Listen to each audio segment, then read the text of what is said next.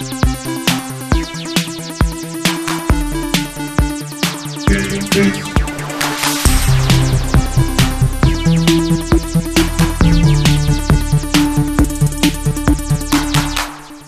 up, Sifters? Welcome to GameFace, episode 362 on Sifted Games at Sifted.net, a crazy little podcast where we spin you around the awesome world of video games for a couple hours, and alongside me to do that is Matthew Kyle. What's up, Matt Kyle? You know, even in that black and white footage, you can tell how much less gray was in my beard. Oh, really? In January 2020. It wasn't that long ago. No.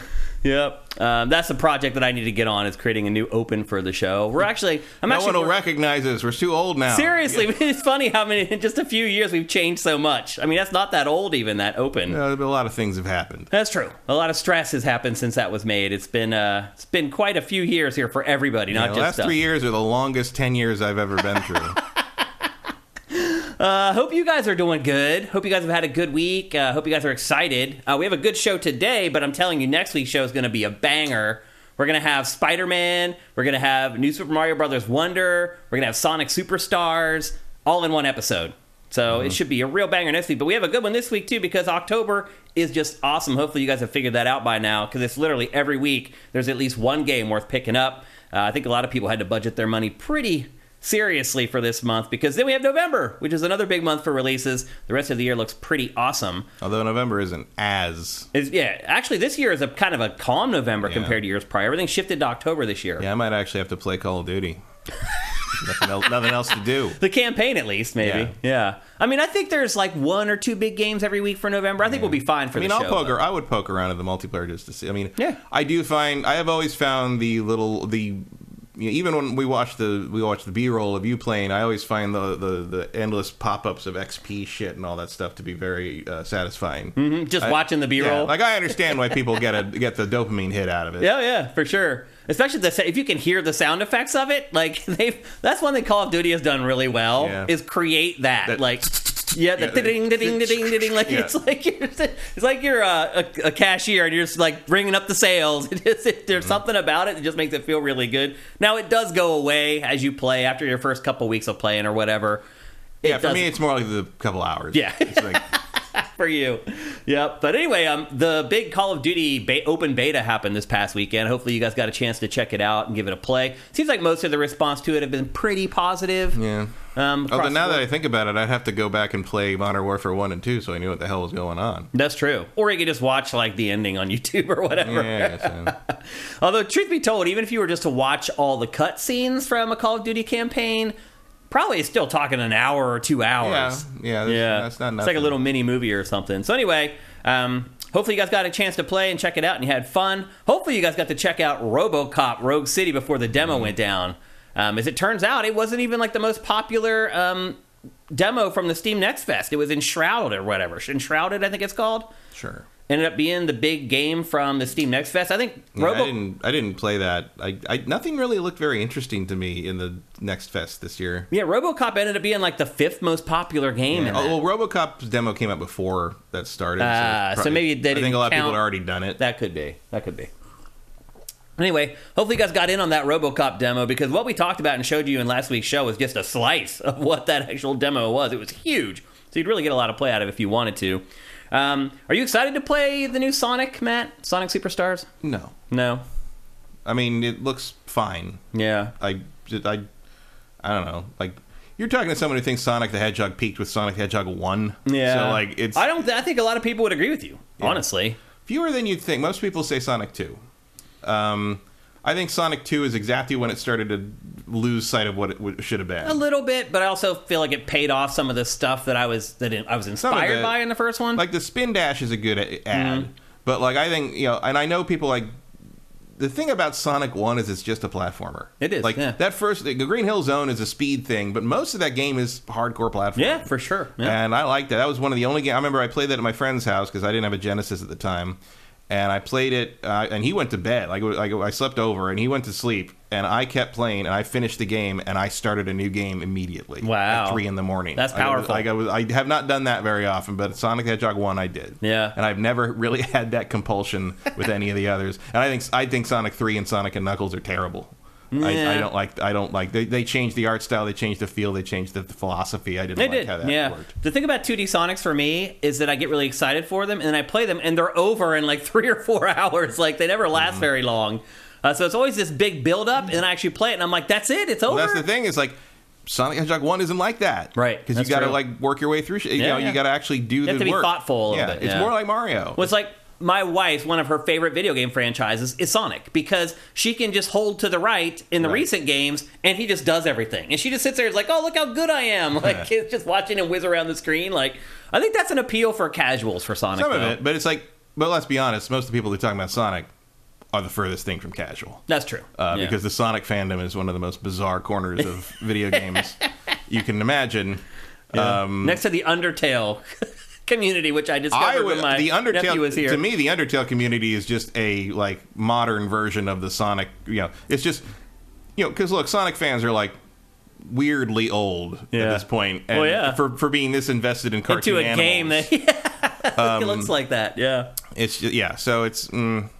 And at least Undertale probably doesn't have quite so many furries. I don't know. I don't know. I guess there are a lot of people want to fuck Sans. Is that a thing? It seems like they're just obsessed with that character. Probably, I guess. It's also, I don't get that character. It just doesn't. I'm just like, I could draw that character. God, there's probably just endless boning jokes, isn't there? Probably. Yeah. I don't know much about the Undertale fandom other than that they're obsessive, but like Sonic, I think Sonic beats him, and also Sonic beats him in the sense that.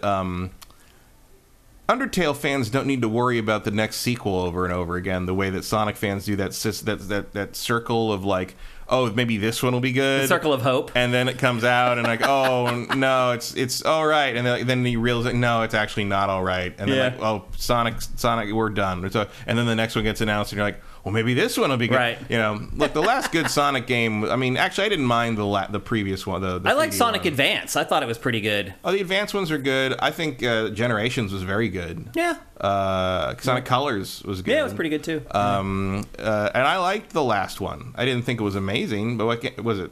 I can't remember the name of it. The 3D one? Yeah, Sonic Frontiers. Frontiers, that's right. I thought it was pretty good. It was supported well afterwards. Yeah, they just released the last DLC like last week for it. Yeah. Like, people are saying it's like impossibly hard. Which is interesting. Which is funny because like everyone's saying how it was too easy. Right. I think that maybe they overcorrected a little bit with the DLC. If you've been playing Sonic Frontiers since launch, I think you can handle it. That's true. Yeah. You probably want something that's a little bit more challenging. The hardest Sonic stuff is really hard. Yeah, it's true. So anyway, we'll be talking about Sonic Superstars in next week's episode, along with the new Mario and the new Spider-Man. What do you think about the Spider-Man reviews so far? Pretty much what we guessed. Yeah, actually a little higher than I thought. Yeah, you actually thought it was going to be like I thought it would be more like 87, 88. Yeah, that's right around what I thought the others have been. So it's at 91, I think, last I looked, which is pretty closer. Good. Still, I would still rate the first two higher than that. Yeah. And maybe hopefully this one too. Yeah. I haven't really been paying a lot of attention just because I don't, don't want to ruin it. We're about to play it. So. I mean, I don't really care about spoilers, but I'm not going to look for them. I did watch some of the videos where they were showing the fast travel thing, which is fucking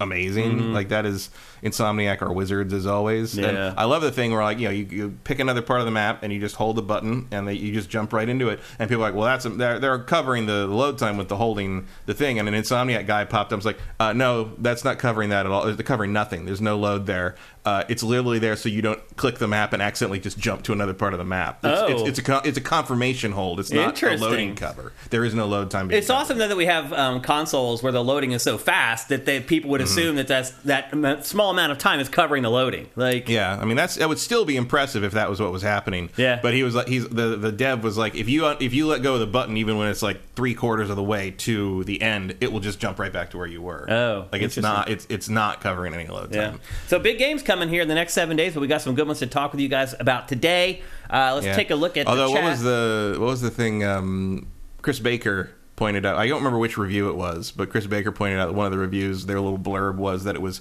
web crawlingly fantastic or something. Web crawlingly great, which doesn't mean anything. It really doesn't. That's not that's not a thing. Also, he's the web crawling. He's the wall crawler or the web slinger. Yeah, they're combining the two.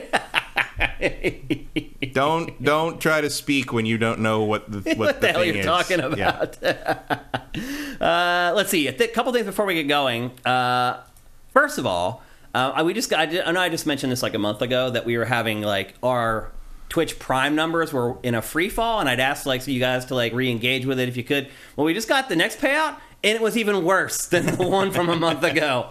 So I don't know if you guys just are like, to spite me, you guys aren't subscribing with Twitch Prime, but like, we really need it. Literally, we just got paid out. It was the lowest we've ever had from Twitch Prime, ever. Even the first month when we were trying to get people to figure it out, we got more than we just got. So I don't know what I need to say to tell you guys to get to do it or convince you guys to do it, but we need that money. Like, it's not like, I don't know. I don't even know what to say anymore. Like, if I can't convince you guys to do something for free to help us, like, what can you do?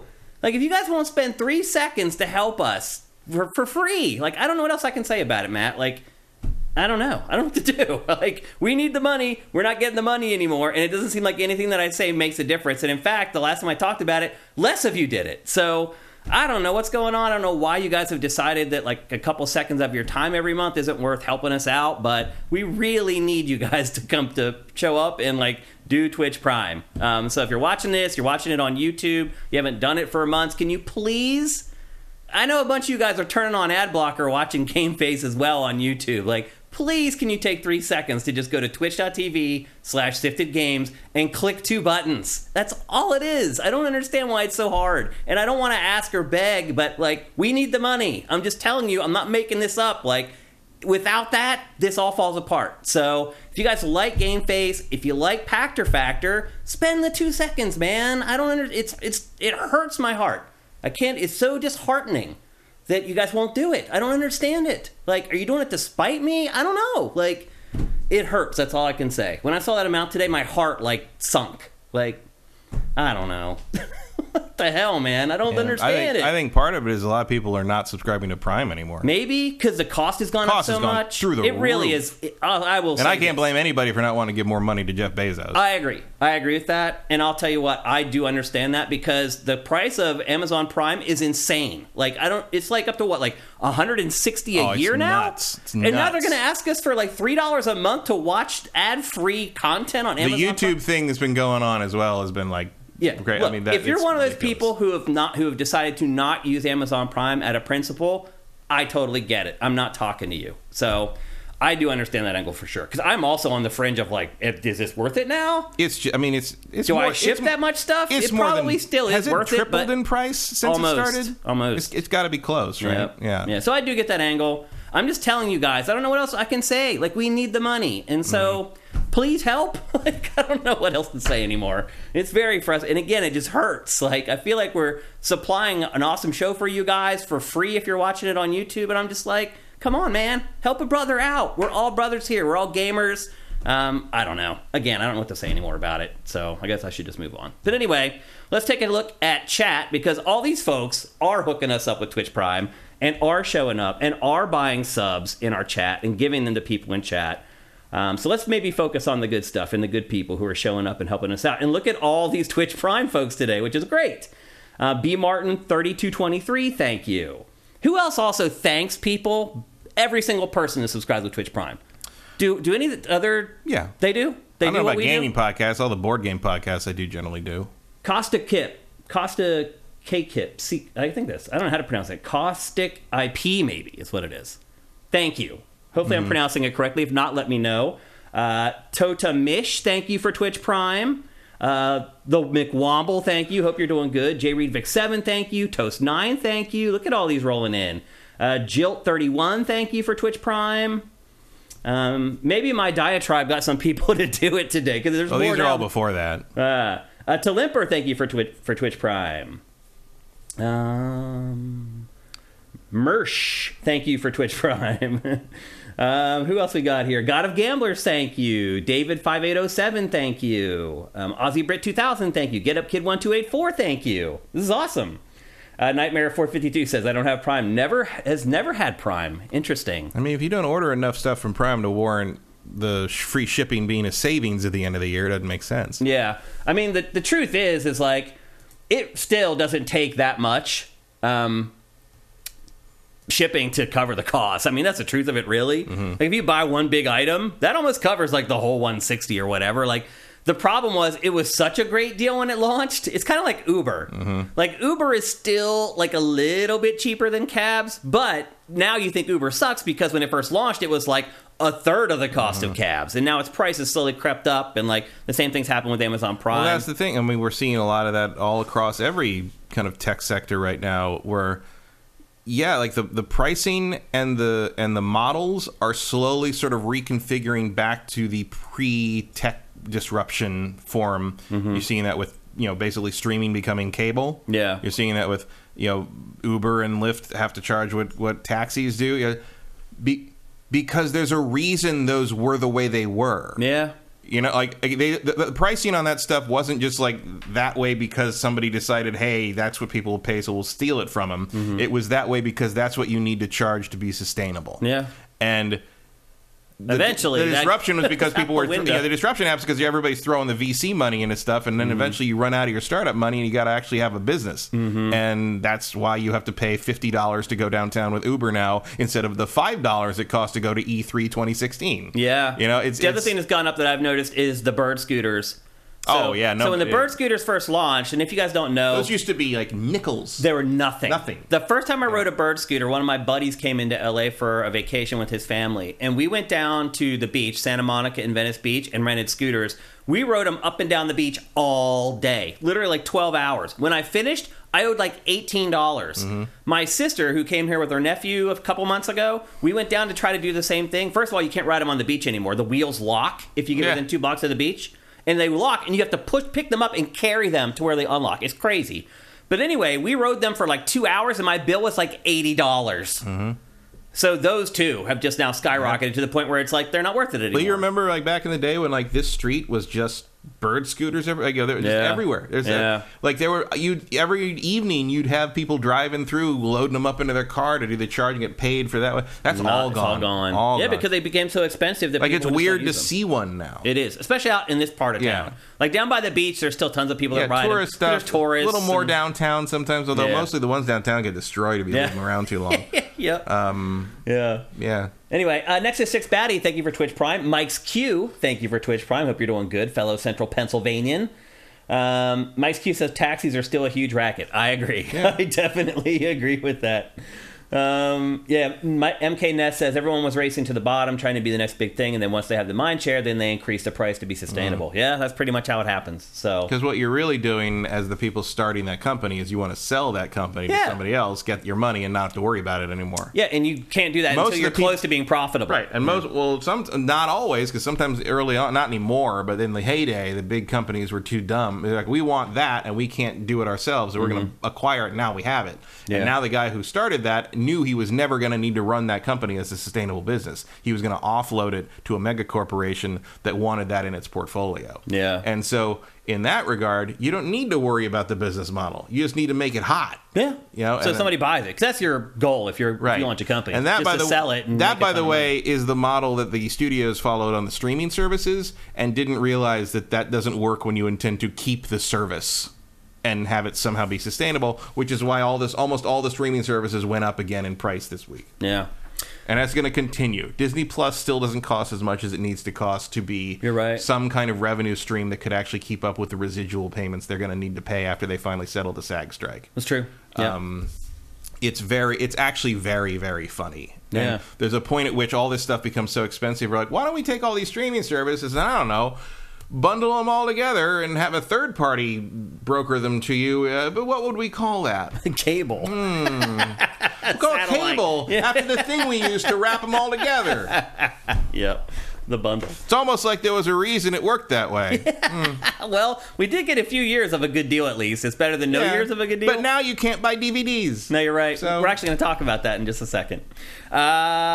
Okay, so I've asked you about Twitch Prime, which would be awesome. However, if you are someone who really wants to support us over the long term, head to patreon.com/sifted, SIFTD. Obviously, that's ideal because recurring revenue we can count on and we can plan around. So we appreciate anything you guys can do to help us. It all would be awesome. With that, it's time to get on with our housekeeping. We have a pretty big housekeeping today, but nothing gigantic. The first story we're going to discuss is probably the biggest one. We've also talked about it like a million times, but it's a landmark moment in the games industry. finally, Matt, the Activision Blizzard deal closed. It finally went through for good. There's no turning back now. It's happening. Finally, weirdly, everything feels about the same. Yeah, you're right, though. I mean, what really changed for any of us? Really nothing, honestly. No. However, the big news this week that went along with them announcing that the deal had closed is that big games from Activision aren't hitting Game Pass until 2024. So people kind of hope the deal would go through just in time for the new Call of Duty to come out. Diablo 4 is already out there. People were kind of hoping, hey, maybe on day one the Switch gets flipped and we have, Diablo 4 sitting there, and then in a few weeks we have the new Call of Duty, but that is not going to be the case. As anyone who understands how the world works knew. Yeah. That's too fast. Like, the deal closed, but the actual, physical job of merging the companies and all their stuff is going to take a long time. Just like figuring out what redundancies you have and which departments you can cut from Activision or most of the Activision executive wing. How about that? Well, the good news is Bobby Kotick announced that he is stepping down. And the funny part was he wanted to step down more quickly, and Microsoft is asking him to stay around for like a couple months. Stay around in case you're liable for some shit. Maybe. I mean, there's some accountability there, I'm sure. There might be. It's like, wait, we need to know where to reach you. Yeah. Dude, don't go to Aruba just yet. I mean, let's be honest. Most God knows what you're going to find under that rock. That's true. Let's be honest. Most people like us are not fans of Bobby Kotick, and we never really have been. There also, Seamus Blackley shared yesterday that he had actually pitched Guitar Hero to Bobby Kotick. Yeah. Years and years before it actually hit, and Bobby turned it down. And then later on, Bobby was like, oh, I changed my mind. Like, that sounds like a good idea now. But anyway, Bobby Kotick's going to stick around for a couple more months. I tend to agree with Matt that it's probably going to be something where they just want to make sure that they have all the loose ends tied up and stuff like that before they let him go and kind of go on with his life. I wonder if he'll retire or if he'll end up surfacing at some other gaming company. I mean, I don't know. I would imagine he could surface at another corporation. I don't think he cares about gaming. Well, the other thing too is that he'll never make as much money as he's making at Activision now. Well, because also everybody in the corporate world knows he's a fraud. Yeah, so pretty much. Literally and figuratively, allegedly. But it's. Yeah, I mean, the man has more money than God. Just the good news for him is go away and leave us alone and enjoy your weird little life of whatever it is you think is fun. He definitely has plenty of go away money, to say the least. So it's a done deal. We're not going to see any sort of fruits of Microsoft's labor really until next year. Obviously, we've already seen a little bit of it with the other acquisitions. If you're a Game Pass subscriber, just you got Starfield. Even just for paperwork, you probably want to wait until the new fiscal year. Yeah. But I would imagine we'll start to see some of that. I know Hasbro is pushing very hard to get the Transformers games back on the market. Yeah. Because Hasbro owns. That's the thing is Hasbro owns those. They can do whatever they want, and but they just needed Activision to basically cooperate because Activision holds the code and all that. So they want to bring those back, and they also wanted to bring the specifically the Fall of Cybertron and War for Cybertron ones because those relate to the same story period that the animated movie coming out next year is going to.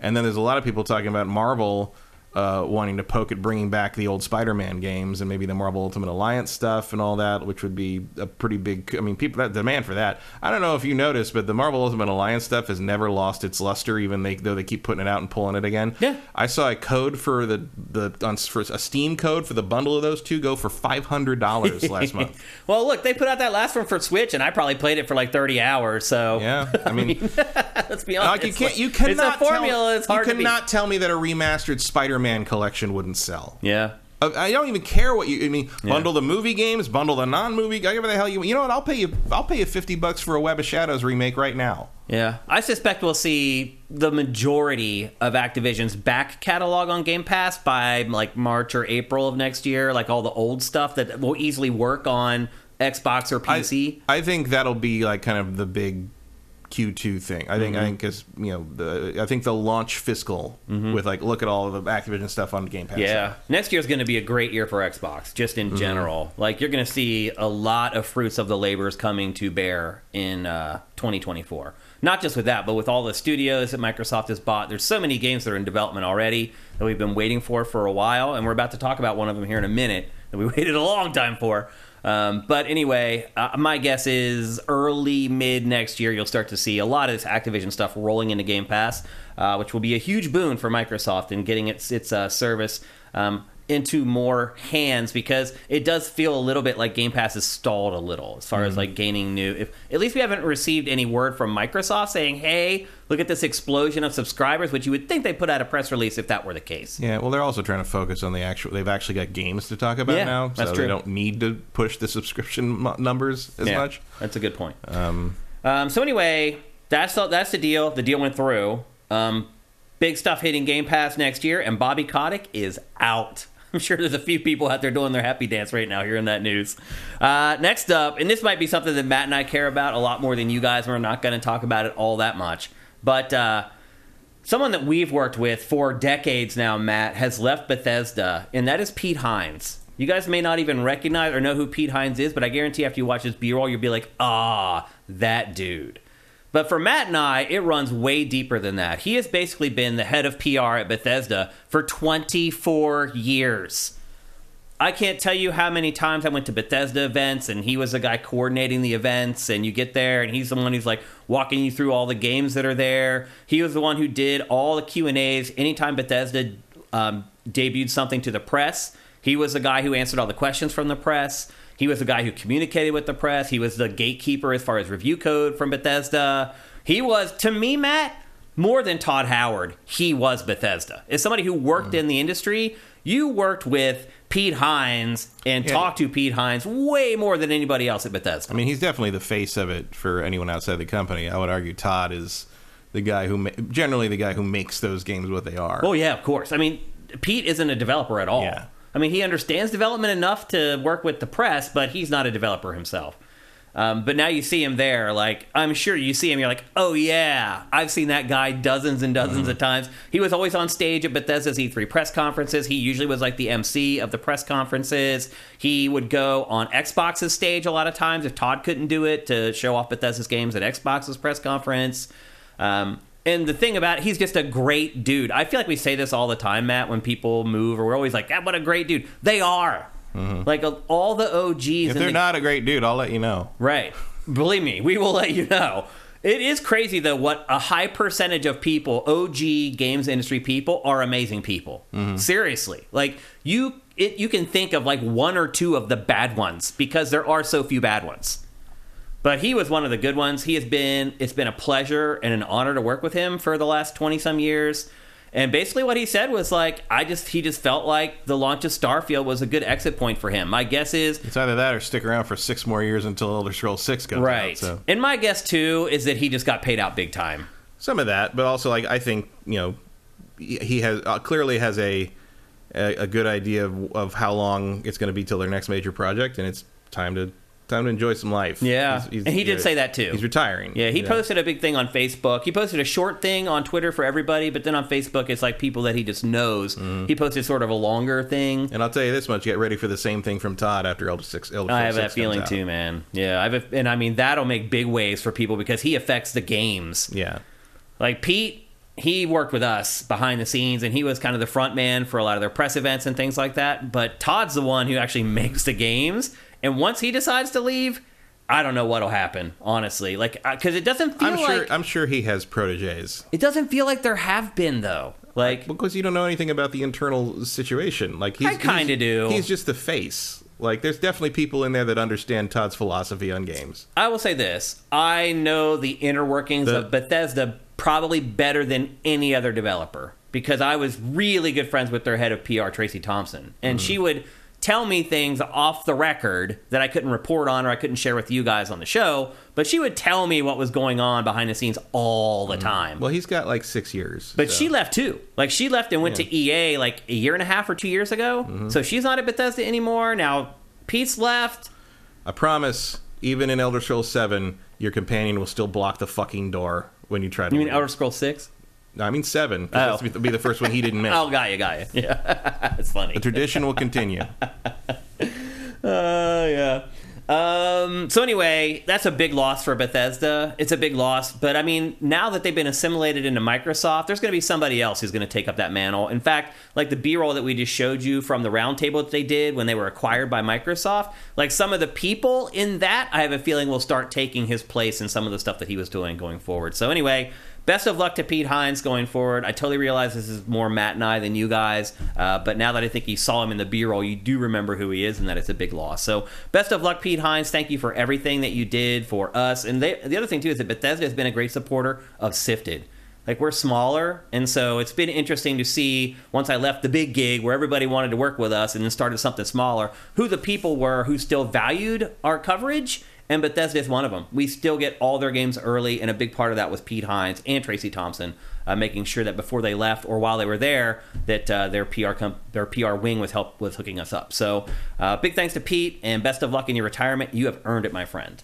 Next up in housekeeping, this is a really disappointing story, Matt, but not surprising at all. So the Van Gogh Museum in Amsterdam did a Pokemon exhibit where it was like Pokemon art, like in the style of Van Gogh. It was really cool. But one of the things that they did was that they had a limited edition Pokemon card that they were giving out. So if you paid... rookie mistake. So if you paid the money to get into the museum, which if I remember correctly when I was there, it was like $18, I think. It's been 10 years now since I've been there. Awesome museum, by the way. Try to go there if you can. But anyway, if you paid your entry fee, they gave you the card. And of course, once that got around the internet, next thing you know, there's like tons of man-children hanging out outside the Van Gogh Museum trying to get the free cards, because what was happening was those cards were selling for exorbitant rates on eBay. So basically, once again, the man-children decided to ruin something that was designed for children, because the whole idea was to get more kids into the Van Gogh Museum. They're like, kids don't come because it's Van Gogh. And they're like, maybe if we do a Pokemon thing, we can get younger people into our museum. Instead, you get a bunch of man-children coming in there trying to make money off of your cards. So the Van Gogh Museum... It's the Szechuan sauce. Yeah, exactly. The Van Gogh Museum had to stop the promotion because it got so bad. There were people fighting, pushing each other, arguing in line. The video is remarkable. That's the Black Friday B-roll we've been missing for years now. I mean, Matt, I've seen video of like Target and Walmart when they get the packs in, and it's like they open the gates and the people run. Like, I've seen videos of like grown adults pushing kids down and like knocking them aside to try to get the box of cards. I was there when the episode 1 merchandise hit at Toys R Us at midnight. Yeah, same deal, kind of, I'm guessing. So this is just despicable. Like, I don't understand people anymore, Matt. It's like, why? It's like, is the money worth it? I guess it is to some people. They were selling for like over 100 at one point. So which is, I mean, it's what, like $80 profit. Is it worth like ruining? I mean, these guys were getting 50, 60, 100 of them. Like they were buying tons of entry tickets, not going in the museum and just getting the card because they knew that they could flip it and sell it and make $80 off each one of them. Yeah, and it wasn't just that people were being assholes and rioting in the. It was also that no kids were getting the cards. Right. Like the whole purpose was so why do it? Yeah. If you're just going to make a bunch of if your objective was to get younger people into your museum, and instead you have a bunch of adults fighting each other for the cards. Like... And it was amazing to me where I was seeing people report on this, and all the responses were like, "Well, how can we get the cards now?" Yeah. And it's just like. Just remarkable. It really is. Stolte69, thank you for Twitch Prime. I saw you slid in there. I just... People never cease to amaze me, Matt. Just when I think I've seen it all, and the older I get, the more I think that I've seen it all, and the more surprising it is when I realize that I have not. Like, I just don't get it. Like, taking the joy away from kids to make $80, like, that just doesn't compute. But Einstein had it right. Yeah. Only two things are infinite: the universe and human stupidity, and I'm not sure about the former. There you go. So anyway, I think they're going to sell the cards now some way through like an online there's retailer, some alternate way to do some that, crap like. One of the key things when it comes to Nintendo stuff, and probably specifically Pokemon stuff, but just Nintendo fans in general are sort of like. Don't sell an exclusive thing at one particular geographic location. Yeah. Because they are going to descend on you like locusts. There's a little bit of naivete on the part of the museum. Like, I'm not trying to absolve the adults from acting like 5-year-olds, but truth be told, if they had done a little bit of research, like if they had talked to the Duck Consulting Agency, we could have told them that this was going to happen. Yeah, you should have learned from the fucking Happy Meal thing. Right. Or a bunch of other stuff that's happened with adults. Yeah. But like a Happy Meal thing was specifically Pokemon. It was, yeah. Like you have actual empirical evidence that adult Pokemon fans cannot handle this shit. You're right. That's true. So I guess I would assign a little bit of culpability to the museum. They could have done it smarter. They could have done it better. But at the same time... They could have just limited it one per person. Yeah.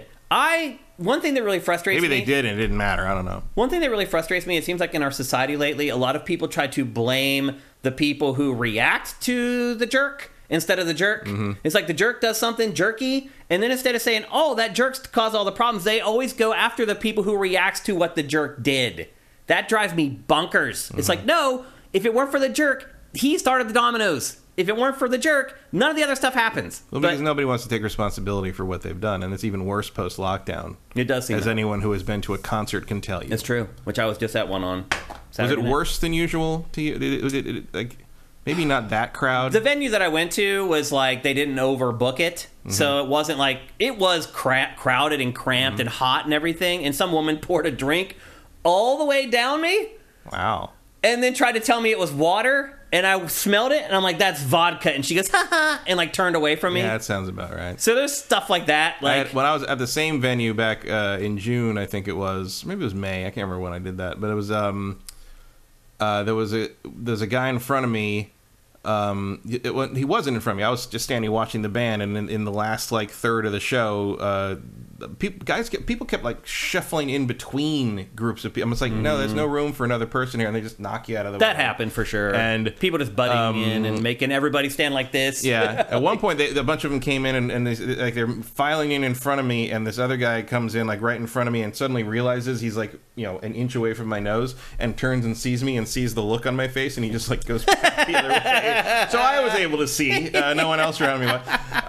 But it was like near the last third of the show, this guy comes in front of his little posse, runs in, and he pulls out a hand fan this big. Oh my god! And starts fanning him, and so he's just fanning his BO at me behind him. And I'm not gonna lie, it was hot, and the breeze was nice, ignoring how he smelled. Yeah. But you couldn't see anything. I mean, yeah.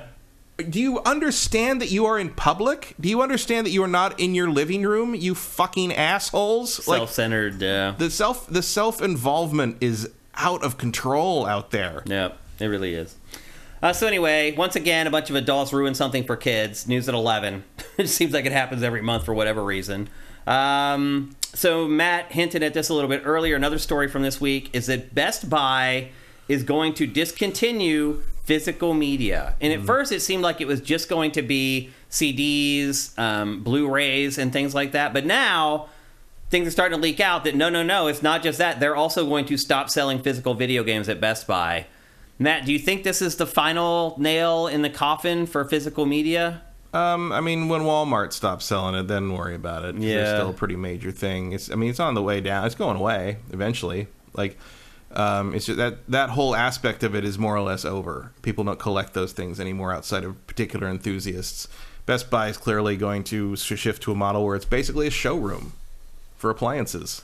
I wonder if we're going to... I think Best Buy is not long for this world. I agree with that. I also wonder if we're going to have a full circle moment where right now everyone's using Walmart, Target, or Best Buy to go and try stuff. And then they go and buy it online at Amazon. Because it's cheaper. I'm wondering if we come full circle to where all the brick and mortar stores are gone and Amazon is like, we have to build a brick and mortar store so people can try stuff out before they buy it from our store. They've already done that to some degree. A little bit, yeah. There are actual physical Amazon retail locations in LA. Yeah. A few other places. I'm just wondering if that proliferates across the country and across the world eventually. Well, here's the thing. Amazon can do whatever the fuck they want. Really, it can. That's more money pretty than much the end of it. God, yeah. And because until now, I will laugh pretty hard if Best Buy folds before GameStop. It's going to be possible. close. It's going to be photo real finish, close. Yeah. So what do you think happens to physical games? Do you think it just goes to where you can only buy the crazy collector's editions and that's it? Because I don't think those are going away. They make so much money on those. In some places, some ways, that was already happening with a lot of things. Yeah. Well, now physical editions of some games are like a big deal. It's like you have these smaller companies that are doing small print runs. Of like limited games. run game and things. Like that's still a business model that'll function. But then you got like some people are very weird about it. Like I've seen a lot of people on Twitter saying that like they're not going to buy Alan Wake 2 because there's no physical version.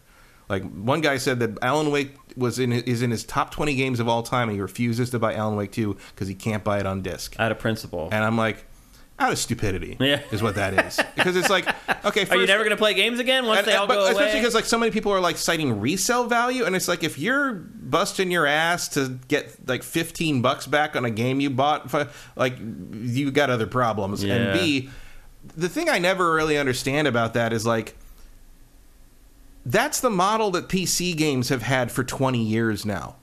Steam basically made that happen on PC. Yeah. I don't remember the last time I got a physical copy of a PC game. Maybe The Witcher 3.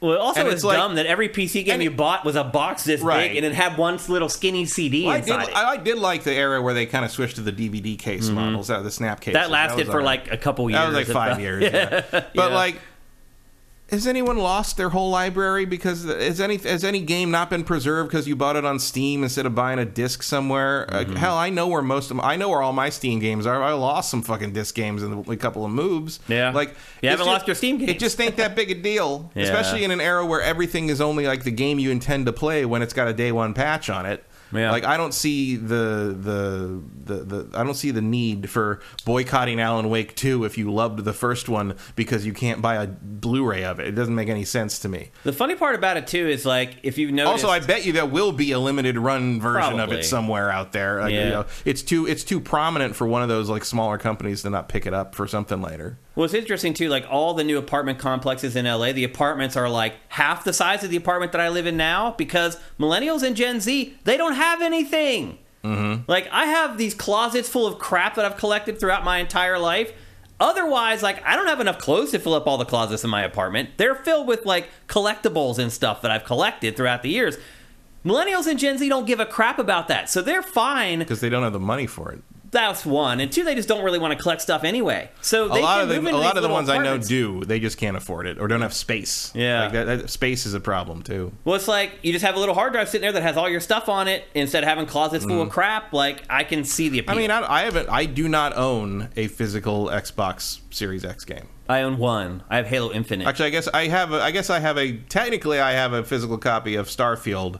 But it's really just a code. There's no disc it's not even really. It looks like a physical game, but it's not. There's a steelbook in there, but there's no disc in it. So when do you think we'll get to this point where Best Buy's gone, GameStop is gone, and physical games are almost impossible to find for like I don't know weekly releases? I mean, the Legacy says Limited Run said Walmart stopped selling Xbox games next year. I'd say you got about 3 years. That's what it seems like. Yep, not much longer. And I will be one. I don't know which one. Probably Sony. One of the next gen systems will not have a disc drive. Yeah, which one's going to be brave enough to do it? I think it'll be PlayStation. Yeah, I mean, they live and die on single player games, though. Doesn't matter. Yeah, they're already making them without the disc drive. That's true. Yeah. They're already moving in that direction. Yeah, and actually, they moved that direction before Microsoft. Actually. And remember, they co-own the patent on the Blu-ray. Yeah. They know whether that revenue stream is worth more than selling hardware for. It's true. Yep, you're right. So anyway, it looks like the end is nigh, folks. If you're big physical game collectors, and I'll be honest with you, I still buy physical. Like, I just do. I am coming around. I'll put it to you that way. Like, if this happens in 3 years, I'm not going to be devastated over it. But it's just there's nobody like me anymore. Even you're not like me anymore. Nope. You know. So I am really like I'm on an island. As somebody who prefers to buy physical stuff. And if you're like me, you're on an island as well. It's you and I hanging out drinking margaritas. But yeah, it looks like in a few years that stuff is all going away. Hanging out drinking margaritas because you don't have any games to play. Yeah. Mike's Q says, I still share my PS3, 4, and 5 discs, and my bro and I swap Switch games all the time. We are not ready for the all-digital game. I get it, man. And there's a lot of families that are going to be like that, you know? Or just kids who are like, when I grew up, like I had a Super Nintendo, my best friend had a Genesis, and we just shared all the time, the games, the systems, whatever. All that stuff comes to an end, but I don't feel like people care about that stuff anymore. No, they just don't. Nope. Yeah, they'd rather have convenience or not having to clutter things up or all that. Yeah. Fire Native says, Matt, remember when they said going all digital would make games cheaper? No, yeah. I don't. They never said that. We thought they would because you no longer had the cost of the retail pipeline. A bunch of costs. Production, distribution. Walmart stopped that. Yeah. That was the thing. I mean, that was originally the plan, but then the retailers said, like, if you do that, then why would anyone buy them from us? And it's like, yeah, exactly. Yeah, that's the point. But then that's had to stay within parity. But they're never, if the retail wing goes away, that's not going to drop costs on digital because they know we'll pay the cost. Although you could argue that really they should cost more than they do. So paying that still is probably cheaper than they should be. Yeah. For the AAA stuff. Who eats the cost for the huge volume of physical games that just keep sitting on shelves? Actually, someone's asked Pactor that before. The retailers can send the games back to the publisher. Believe it or not. Like, if they don't sell... You can return to the distributor, and the distributor has a method of getting credits back from the publisher. Yeah, so they actually return them... And then they either get destroyed or... Just sit somewhere and wait to sell them for $5 or whatever. Or, as in the case of that box full of Majora's Mask cartridges, get sold for hundreds of dollars each. Years and years later, yeah. Let's see if anyone else has something to share about this stuff. The Legacy already mentioned his comment. Incenitite just asked his question twice. Mike's Q is mad about it because he gets all his UHDs from Best Buy and the quality on them is much better than streaming, which is true. Like, I do still buy the 4K discs of movies I really, really love. Yeah. Because, it is visibly better. Quality. And streaming will never match that probably until we have unimaginably larger pipelines or figure out how to break the speed of light. Yeah. It's just it's noticeable. Usually, I mean, streaming quality is fine for most things if you're just going to watch a movie. But if you're going to watch one of your favorites, you have a system that supports it. Yeah. Nothing beats an actual disc. Oh, no doubt about it. Silk Snake. Sneaky, did your old account get banned? Where's your old your screen name? Sneaky Solid Snake. You're Silk Snake now? What did you do? You did something on somebody else's stream and got yourself banned and had to start another account. But he says, today proved how superior physical is. I already have Spidey 2 and I'm playing it all day. Digital buyers have it locked till Friday. Unpatched, of course. Yeah. There's undeniable that there's advantages to physical media. It just is. Yeah, but I think the last time I found a physical copy that had broken street date was Last of Us 2. So not really benefiting me often enough to maintain an entire industry around it. It's true. Yep. And I think that's it. That's all the comments you guys have on physical versus digital media. And that makes sense because most people are totally okay with buying their games digital. If you notice, there was like a couple people in our chat that are like, hey, I'm like Shane. And that's it. There just aren't that many left like us, unfortunately. Next up, I have to hand it to Remedy because we have managed to talk about Alan Wake 2 in the housekeeping of GameFace for like the last 6 weeks straight. They are dripping out information about that game at the perfect pace to make sure we keep talking about it on this show so that you guys know it's coming out here actually now in like a week and a half or like 2 weeks it's coming out. But the news this week is that Alan Wake 2 will get significant paid and free post-launch support in the form of DLC. Does this surprise you at all, Matt? No, Remedy usually supports their stuff. I actually don't remember how it has done things in the past. Control got 2 huge DLC things. I guess you're right. Yeah, they did do a good job of supporting that post-launch. It also kind of became this weird benchmark game for like Digital Foundry. Early ray tracing benchmark, yeah. There's also one section in Control that buckles every system, and like Digital Foundry is waiting to like get that graphics card that can actually run it at like a decent frame rate. So anyway, a little bit of a tangent here. But it does sound like if you do invest your money into Alan Wake 2 later on this month, and actually in just like a week or two, you're going to get significant post-launch support. That is not really the case for a lot of single-player focused games, unfortunately. Even some of the very best ones, like PlayStation. Like, a lot of times we'll get one DLC pack for a PlayStation exclusive game. Oh, they're usually pretty substantial. I mean, I would say like the Frozen Wild or the Tsushima one or I can't remember the name of the Los Angeles one for Forbidden West. Like, those have all been at least as much as Control got put together. You mean that their one pack is as big as the two control packs put together. Yeah. Yeah, I mean, would I get what I want more? Absolutely. But, like, those are almost, like, half a game. Yeah. Well, you think about, like, The Last of Us Part 2 didn't really get anything significant. No, but what can you do with that? Though? Yeah. Like, I mean, that's probably what Factions was going to be, and then all that went where it went, you know. It's like, the problem with Naughty Dog in that regard is, like, the stories in those games are such tight, you know, planned things. Like, you can't just, like, randomly bloat them out with DLC or whatever, and nobody really cares about some kind of, like, challenge mode or whatever. Like, the closest you can get is doing something like Lost Legacy, which ended up becoming its own product. That's what I was getting at. Like, even with Uncharted, they ended up just releasing a separate game. Yeah. Like, it wasn't even DLC. So a lot of the big single-player games don't end up getting a lot of story-based DLC. So I guess this would probably put Alan Wake above the pack as far as that's concerned. But, of course, you have to enjoy the base game first. Or they do the DLC thing where it changes the base game up so completely that you don't even really like what you're playing anymore. Yeah, it's true. Which has happened a couple of times. Yeah, not to them. But. Yeah. But anyway, if you are interested in Alan Wake, and again, it looks like it's going to be the best horror game for Halloween this year. A lot of other games got out of October at the last minute. There's a lot of indie horror games that are coming out here in the next week or two.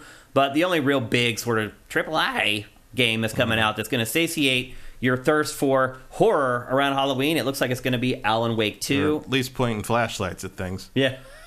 Although I'm glad that they did tone down the whole flashlight thing. It's not like a gameplay mechanic like it was before in the last game where you like stun the ghost with the flashlight. That got old pretty fast. I mean, it was basically just like a Luigi's Mansion for older players when it came down to it. But all that's gone now. It's just more of a straight over the shoulder survival horror third-person shooter, as you probably got the gist of looking at this B-roll that we just showed you. Abram, I don't know if I'd quantify Mario Wonder as a horror game. What? But it is also a big game coming out. Vincent does bring up a good point, though. On Halloween, there is this weird Silent Hill interactive TV series that's coming out, where you and the crowd make decisions as you watch. It's going to be in browser and on both iOS and Android phones. And that comes out literally on Halloween, on the 31st. They just announced the release date for that this morning. It's on Sifted right now. So that is something else to kind of look forward to. Are you into that kind of stuff, Matt? Oh, what? That thing? No. Like those kind of like interactive shows where everybody votes on the decisions and like... I don't think the audience should get to have any say in anything. So. It's probably for the best if they just keep their noses out of it. But yeah, to Vincent's point, that does launch on Halloween, but it's not really a video game per se. The Abrams says he was joking, by the way. Alan Wake did not come way before Luigi's Mansion. No, Luigi's Mansion was 2000, 2001? Well, GameCube was 2001, so it would have been launch game, right? 2001. Well, it was Japan 2000. And then, was it a staggered launch for GameCube? I don't remember, actually. I can't remember. Yeah, I don't think so. I think it was worldwide. It was closer than that, I think. But point being, Luigi's Mansion is from 2001. And Alan Wake's from 2008 or 9? It was 360, so somewhere in there. Somewhere in there. Yeah, it was. Luigi's Mansion was before Alan Wake, for sure. Slagathor says came way before Luigi's Mansion. Can't be. Nope. Yeah, I don't know where you're getting that from, bro. So anyway, it does look like Alan Wake 2, if you're into it and you're into survival horror, it looks like it could ultimately validate a full-price purchase with all the DLC that comes after. And again, don't forget that I said that some of it's going to be free. It's not all going to be paid. Next up, a game from the past, a blast from the past, Matt. Lollipop Chainsaw. What do you remember about this game when it came out? I remember interviewing James Gunn. And I remember thinking it wasn't a very good game. And that's about it. This game was made by James Gunn. Believe it or not. You guys all know who James Gunn is now. He's was a part of the MCU. Now they're trying to get him to save the DCU, right? Yeah, well, he's in charge of the DCU. Is he the head of all of that now? He is the Kevin Feige of the DC movies now. Do you think it's going to work? I think he will make a good Superman movie. Yeah. After that, I don't know how you keep the momentum going, but he's going to try. I don't think it could get any worse. No, honestly. Probably not. Zack Snyder is a hard act to top when it comes to terrible. Yeah. But here we are. Yeah. He will make a Superman movie that is probably the first good Superman movie since Superman 2. Yeah, from like the 80s. But beyond that, that, 70s. But beyond, that was 1980, 81? It was close. 80. It was right. I knew it was right around the turn, yeah. It was 80, because they shot Superman 1 and 2 basically at the same time. Mm-hmm. And 1 was 78, so yeah, 80 was Superman 2. So Superman Legacy, I'm sure will be... I mean, the man who gave us the Guardians trilogy and the Guardians Holiday Special has a good Superman movie in him. I have no doubt about that whatsoever. The problem is, after that, you have to make audiences care about DC characters, and that's a challenge. I don't know what you do there, because it's just not really... And Superman, Batman, and Wonder Woman, obviously the Holy Trinity, but... beyond that, like, you know, it's very hard to get people interested in things unless you're making actually good movies that have some humanity to them, which I think Blue Beetle did. Yeah. But the fact that Warner Brothers decided to push Flash instead of Blue Beetle this summer for their one big bet is sort of an indication that they definitely need the help. So maybe James Gunn will be able to introduce some sanity over there. I'm hoping they give him, and hopefully they hired him to be like, okay, do whatever you think needs to be done. This game. Well, if you can't tell by watching this B-roll, James Gunn used to be a different person. I think he's still the same person. You think he's still like this? He's still the guy who came out of Troma. Yeah. I mean, James Gunn cut his teeth doing schlock. I've worked with James Gunn for like 2 or 3 years. He never forgets where he came from. I think that's an admirable thing about him. So he did this game, and then I worked with him when I worked at Spike TV and Spike.com. He was doing a video series called PG Porn, and we signed his video series exclusively, and it was gigantic. It was basically a video short series that each episode lasted like 3 or 4 minutes, where the whole concept of it was it's shot like a porn, it looks like a porn, it sounds like a porn, but when it comes time for them to actually have sex, something crazy would happen to keep it from happening.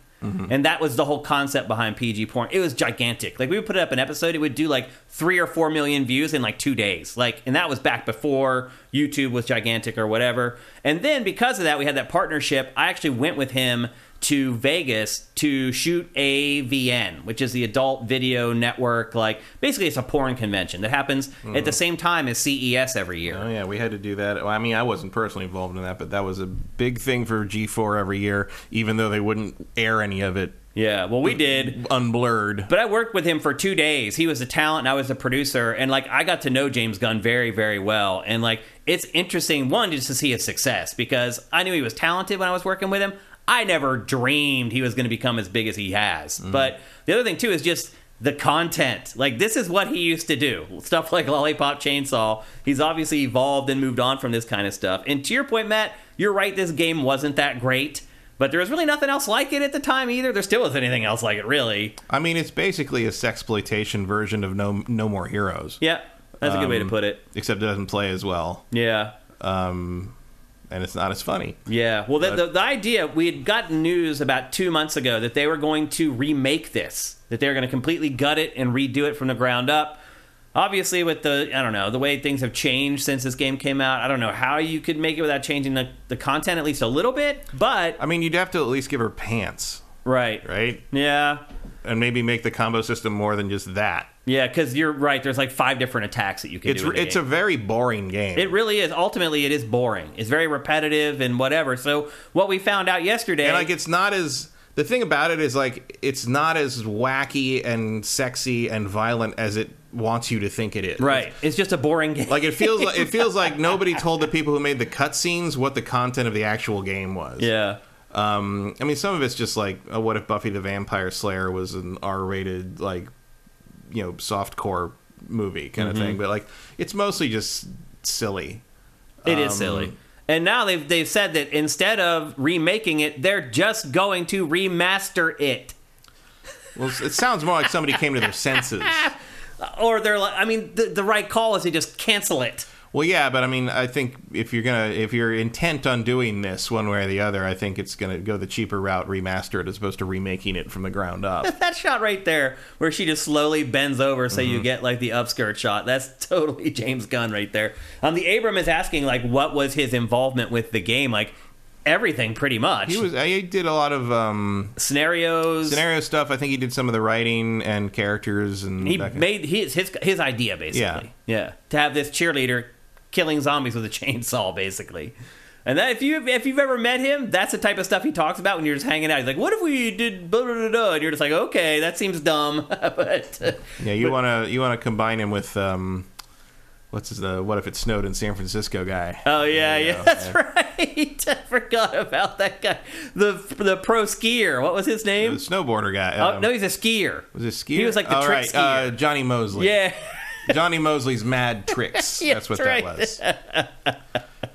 Yeah. A few years later, it did snow in San Francisco, and it turns out what happens is people ride cardboard boxes down the hills. Yeah. Which is not as cool as Mad Tricks, but it is pretty cool. Yeah. So anyway, if you're a regular on Sifted, I'm sure you saw the story about this being revived, but unfortunately, as it turns out, it's just going to be a remaster. It's just going to be this game again that looks a little better and probably runs at 1080p instead of 720p. That seems to be the recipe for that type of stuff. So if you're excited about that, you might want to put it on the back burner. It doesn't sound like it's going to be something worth checking out. I would actually be interested in it if they had actually reworked it and really redone the whole game and figured out a different angle on it. But I think some things are best left unmastered. Yep. So anyway, Lollipop Chainsaw is going to be a remaster and not a remake. Next up, at the very least, I'm sure they'll get like coverage. Yeah. There'll have people that are going to be outraged by it, and people that are going to be like, remember when games were good and you could see boobs all the time? And they got people like us that are like, that game sucked. Why does anyone give a shit whether anything is happening? So it's a perfect storm of undeserved publicity. It's true. It's a good way to put it. Next up, a story that got a good bit of traction on Sifted this week. Sega shared that Like a Dragon Gaiden will launch without any English dub. What do you? My guess is people who like Yakuza or Like a Dragon are like, well, that doesn't matter because I never use the English dub anyway. If I'm honest, it's news to me that there are dubs in these games. Oh, really? Because you would never even think about it. It never even occurred to me. The only Yakuza game I've played with a dub is Yakuza 1, because the original release of Yakuza 1 on the PS2 only had an English dub, including Mark Hamill. Yeah. But, I mean, it was a decent dub for what it was, but, I mean, if there's any game that you should play in the original Japanese, it's these. Yeah. What about in general? Do you use English dubs when you play games from Japan usually? I do. Generally. I mean, how many games do I play from Japan anymore? Really? Not as many as we used to, that's for sure. I mean, it's like, the Resident Evils is not like, English is the default. Yeah. Nintendo stuff doesn't usually have a dub worth mentioning. Right, yeah. But just a reminder, by the way, this is a throwback style game. This is like the old Final Fantasy 16 I played in English. But I think they wanted you to play that in English. It seemed like it, yeah. I think Square wants you to play their games in English. Yeah, I agree. Over here. Yeah. Look, man, the guy who does Kazuma in this series is so good that it would never occur to me to want another voice actor playing him. Yeah. It seems like that was the sentiment on Sifted as well. Most people were like, I would never use English dubs in this franchise that's anyway. What that character sounds like. Yeah. I mean, another voice coming out of that character model sounds wrong to me. Yeah. I would feel the same if they recast the Japanese actor, too. Yeah. As long as there's subtitles, I'm okay. Yeah. Yeah. And all games have subtitles now, so, it's not really an issue anymore. I do feel like casual players, though, first of all, I don't think casual players will have any interest in this game. But if they did, I do think most casual players would be like, I want to hear it in English, but they're not the ones who are going to buy this game, for sure. Yeah. It's mostly otaku who's into the Yakuza franchise. Although, it has to be more than that because they sell too much to just be that. Yeah. But I think there's only been like one or two that had English dubs, so if you're into it, you're okay with it. And they probably have the data anyway that tells them what percentage of people even turns on the English dubs, and they're like, it's just not worth it. I'm sure the dubs are fine, but it's just like, why? Especially as something that's just so Japanese. It's so Japanese. It's set in Japan. Everyone in it is Japanese. I couldn't imagine watching a Miike film with an English dub. I would find it less immersive to play it in English. Absolutely. I agree. Yeah. So, anyway, just a little bit out of the ordinary for a Japanese game. They're not even offering it at launch. I think they are going to offer it later. This is going to come in later, yeah. And by then, the casual people will be long gone, and then it will be there for people who don't really want it anyway, but at least the option will be there eventually. So anyway, Like a Dragon Gaiden, no English dub at launch for those of you that care. That is a fascinating hold there. What? Mike's Q tried to say, remember, Arnold Schwarzenegger was not allowed to do the German voice for his character in The Terminator, as was deemed too rural of an accent. They didn't want a future robot to sound like an Austrian hillbilly. And the message has been held for bullying. Wait a minute. They held it for robot and hillbilly. The highlighted words are robot and hillbilly.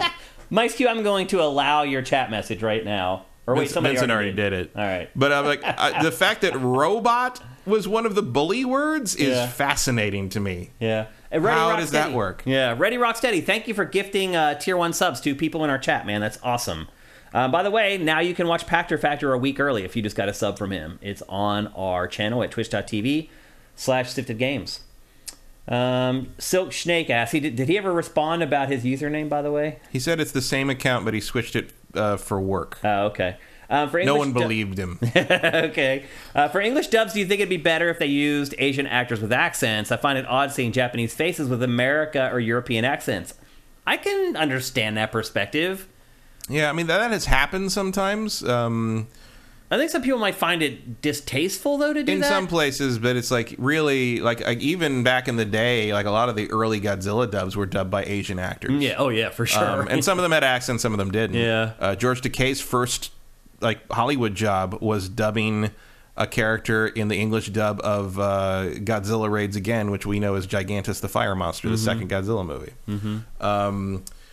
I don't know if that's really necessary. Yeah, that might be going a little too far, maybe. I would argue that in a game like Yakuza, if I were casting, I would want to cast all Japanese actors. I would cast actors appropriate to, I mean, there's not just Japanese people in those games. There's Americans and Chinese. And I would cast ethnically appropriate actors. Like, I don't think in 2023 you want white people voicing Asian and you don't have to characters. The networking is there to find the people, and there's plenty of Asian actors out there, voice actors ready to do that and able to do it. So do it. Yeah, I agree.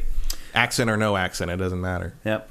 You may remember, moving on, a free-to-play first-person shooter from Ubisoft that we covered a few months ago. It's a game called X Defiant, and I had played Ubisoft's prior attempt at a free-to-play shooter, which was called Hyperscape, I think it was.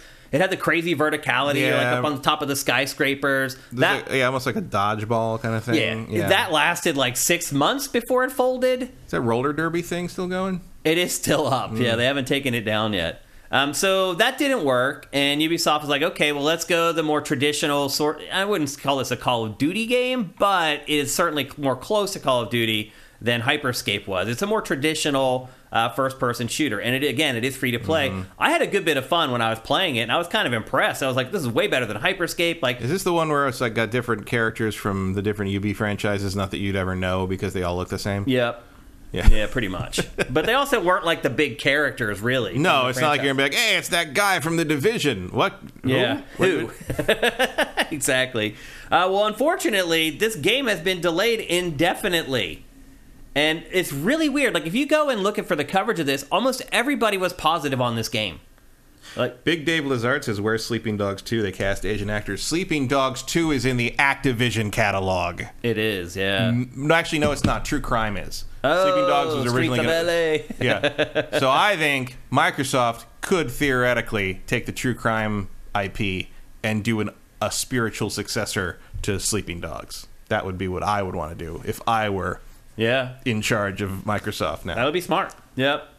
So anyway, I was impressed by this shooter. If you look around at coverage that everyone else did, everybody was impressed with it. Everyone was like, finally, Ubisoft has figured it out. It has a free-to-play shooter that has a chance. And I played this for like dozens of hours one week. Yeah, part of the problem is that watching the B-roll of this, the time you did talk about it, made me want to start reading a book on my phone. Oh, really? Like, it does not make a good impression. Interesting. I'm sure it's more fun to play, but like I look at this and it looks like the most generic thing I've ever fucking seen. Yeah. I mean, it does lack a personality, but when Ubisoft tried to create a shooter with a personality, it bombed. Well, the Hyperscape's personality sucks. Yeah. So maybe I'm right in the middle in there somewhere. I mean, you're not wrong. But anyway, Ubisoft has worked on this for years, and again, the response from most of the press was positive, and it's just basically delayed it indefinitely. I have no idea what could have happened with this game. Like, again, it was in like early access for months and months, and it's just very out of the ordinary for this to happen. For a game, it failed some kind of thing, didn't it? Are you thinking about Second Extinction, maybe? No, it didn't get certified or something. I thought that was Second Extinction, that dinosaur shooter that we covered also. That was just canceled, by the way, before it came out of early access. I don't know what that is. It was a cooperative dinosaur shooter that we covered probably like 6 months ago, something like that. Really? But I played it. Yeah, but they canceled it. Like, the team that was working on it said that we're too small, we can't fix it because they failed certification. How many co-op dinosaur shooters were coming out this year? Yeah. Well, they did fail. They failed Valve certification. And the notes that Valve sent back to them, they're like, we don't have the team to be able to fix that. And so they just had to just cancel the game. That's really disheartening. I don't think I remembered that. I saw something about a Defiant thing failing some kind of certification. I didn't care because I didn't remember that was what this was. Yeah. I thought it was just some random game. Or Ethdemon says Exoprimal came out. Exoprimal is a different game from Second Extinction. Yeah, that's the other dinosaur shooter. I was right. Like, wait, is there more than one of those things? Okay. Yeah. That was Capcom's game. Yeah. Which actually was kind of fun, but didn't have a lot of staying power, unfortunately. It was fine. So anyway, this game X Defiant, I really thought it had a future, and so I'm not sure what exactly happened to it, but it's not coming out now for the foreseeable future. We'll see what happens with it, and we'll give you updates on it as soon as we get it. Delayed in X Defiantly. Yeah, but I was really surprised to hear that. And then maybe Ubisoft's just tired of throwing money in a hole. Make some fucking single player shit, like, because Mirage is selling really well. It sounds like it is, yeah. Yeah, it sold as well as Valhalla its first few days on the market. That's crazy in Europe, which is crazy. You're right. Yeah, I'm surprised. I would not have thought that would occur. Me either. But I guess the whole concept of the throwback is something that appeals. Throwback. To people. Oh, I think Assassin's Creed as a brand just has cachet. It still does. Yeah. Even after all this time and after all these. And it took a year off. After all these errors. I mean, yeah, it took 3 years off. Yeah, and still the game's still there. Really Everybody knows Assassin's Creed. Yep.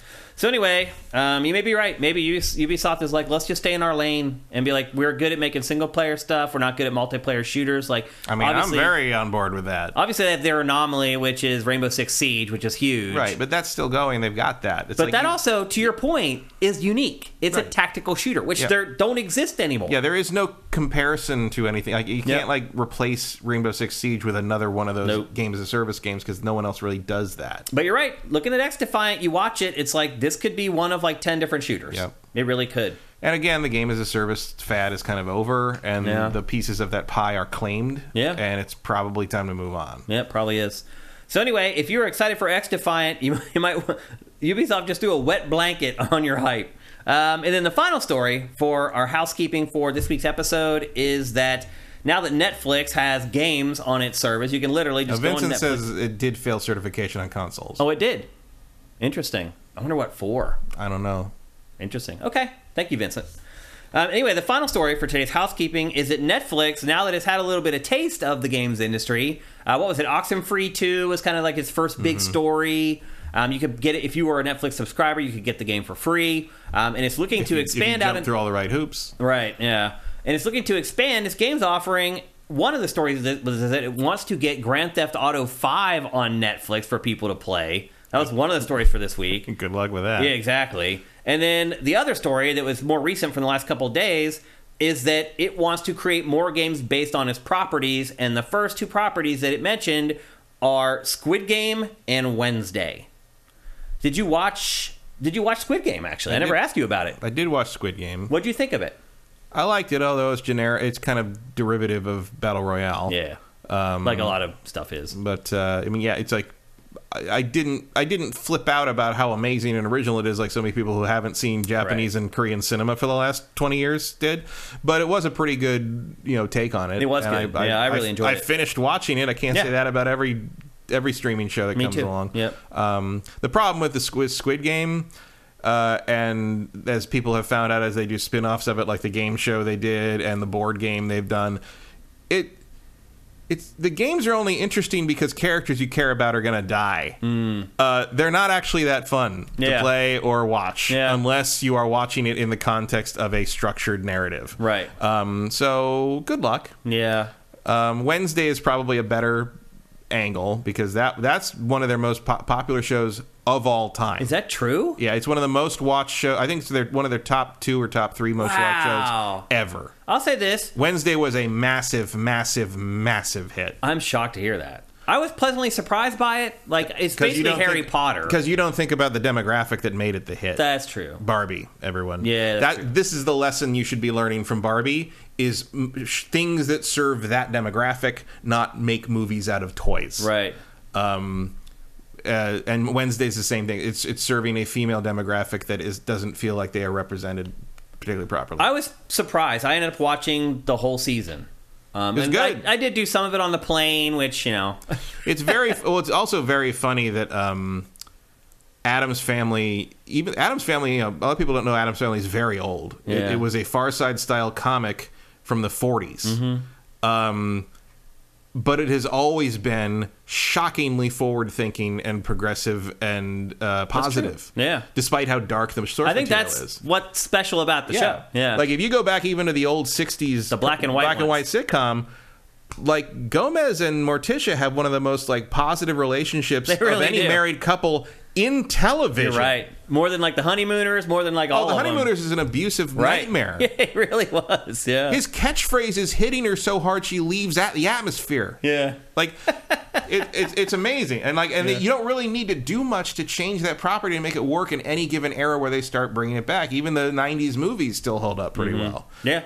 You've got, I mean, the second 90s movie, Addams Family Values, Wednesday goes to camp and basically leads a revolution where the kids who are forced to play Indians in the Pilgrim play, like, overthrow the Pilgrims. Right. Like, it's amazing. Yeah. And there's a little bit of that flavor in Wednesday, to be sure. I think narratively, Wednesday will be a better game.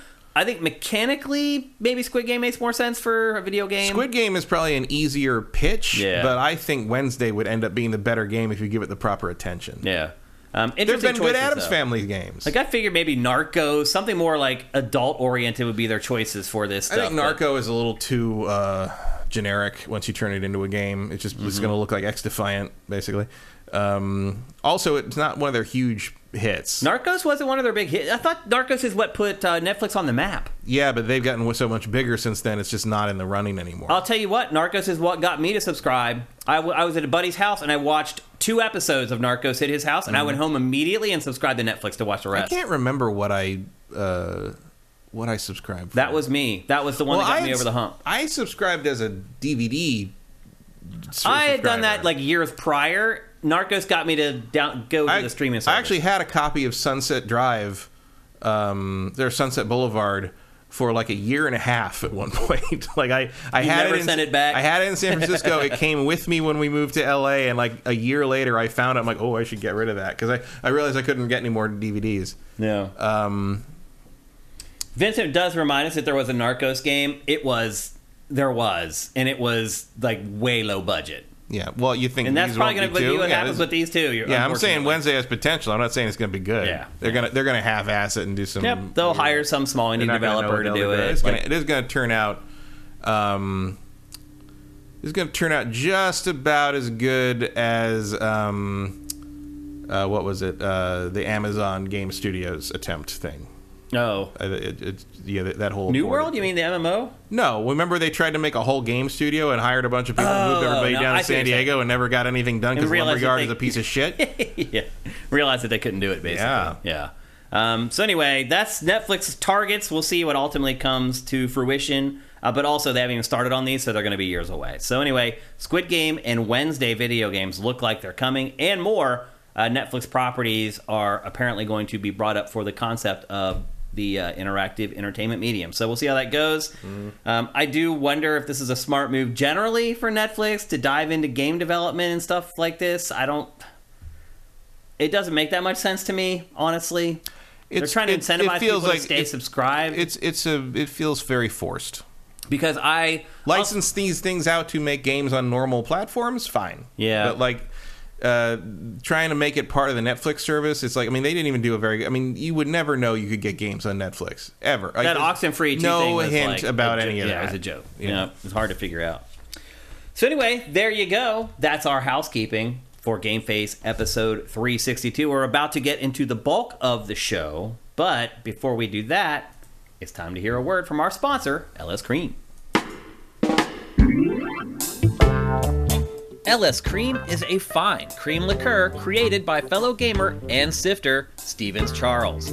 It's inspired by an ancestral recipe from Haiti called crémasse, and a double gold winner for its original taste at the New York Wine and Spirit International Competition. Ellis Cream can be enjoyed on the rocks or as a mixer for drinks with its rich blend of fresh cream and neutral grain spirits with notes of coconut, vanilla, cinnamon, and nutmeg.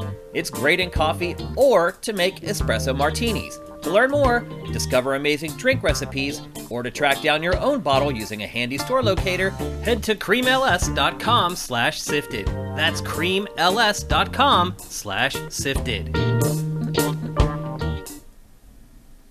So as I said, I went to a concert on Saturday. In fact, my sister came into town because she was also a big fan of the band that played. One of my favorite bands, Slow Dive, played in LA on Saturday. And again, my sister came into town, and our pregame, before we went to the concert, was with LS Cream. And it's great for that. It's great for all kinds of social situations. My sister loved it.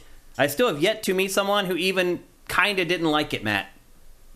No one I've ever given it to is like, that's okay. They all love it, including my sister. So head to creamls.com/sifted. That's SIFTD.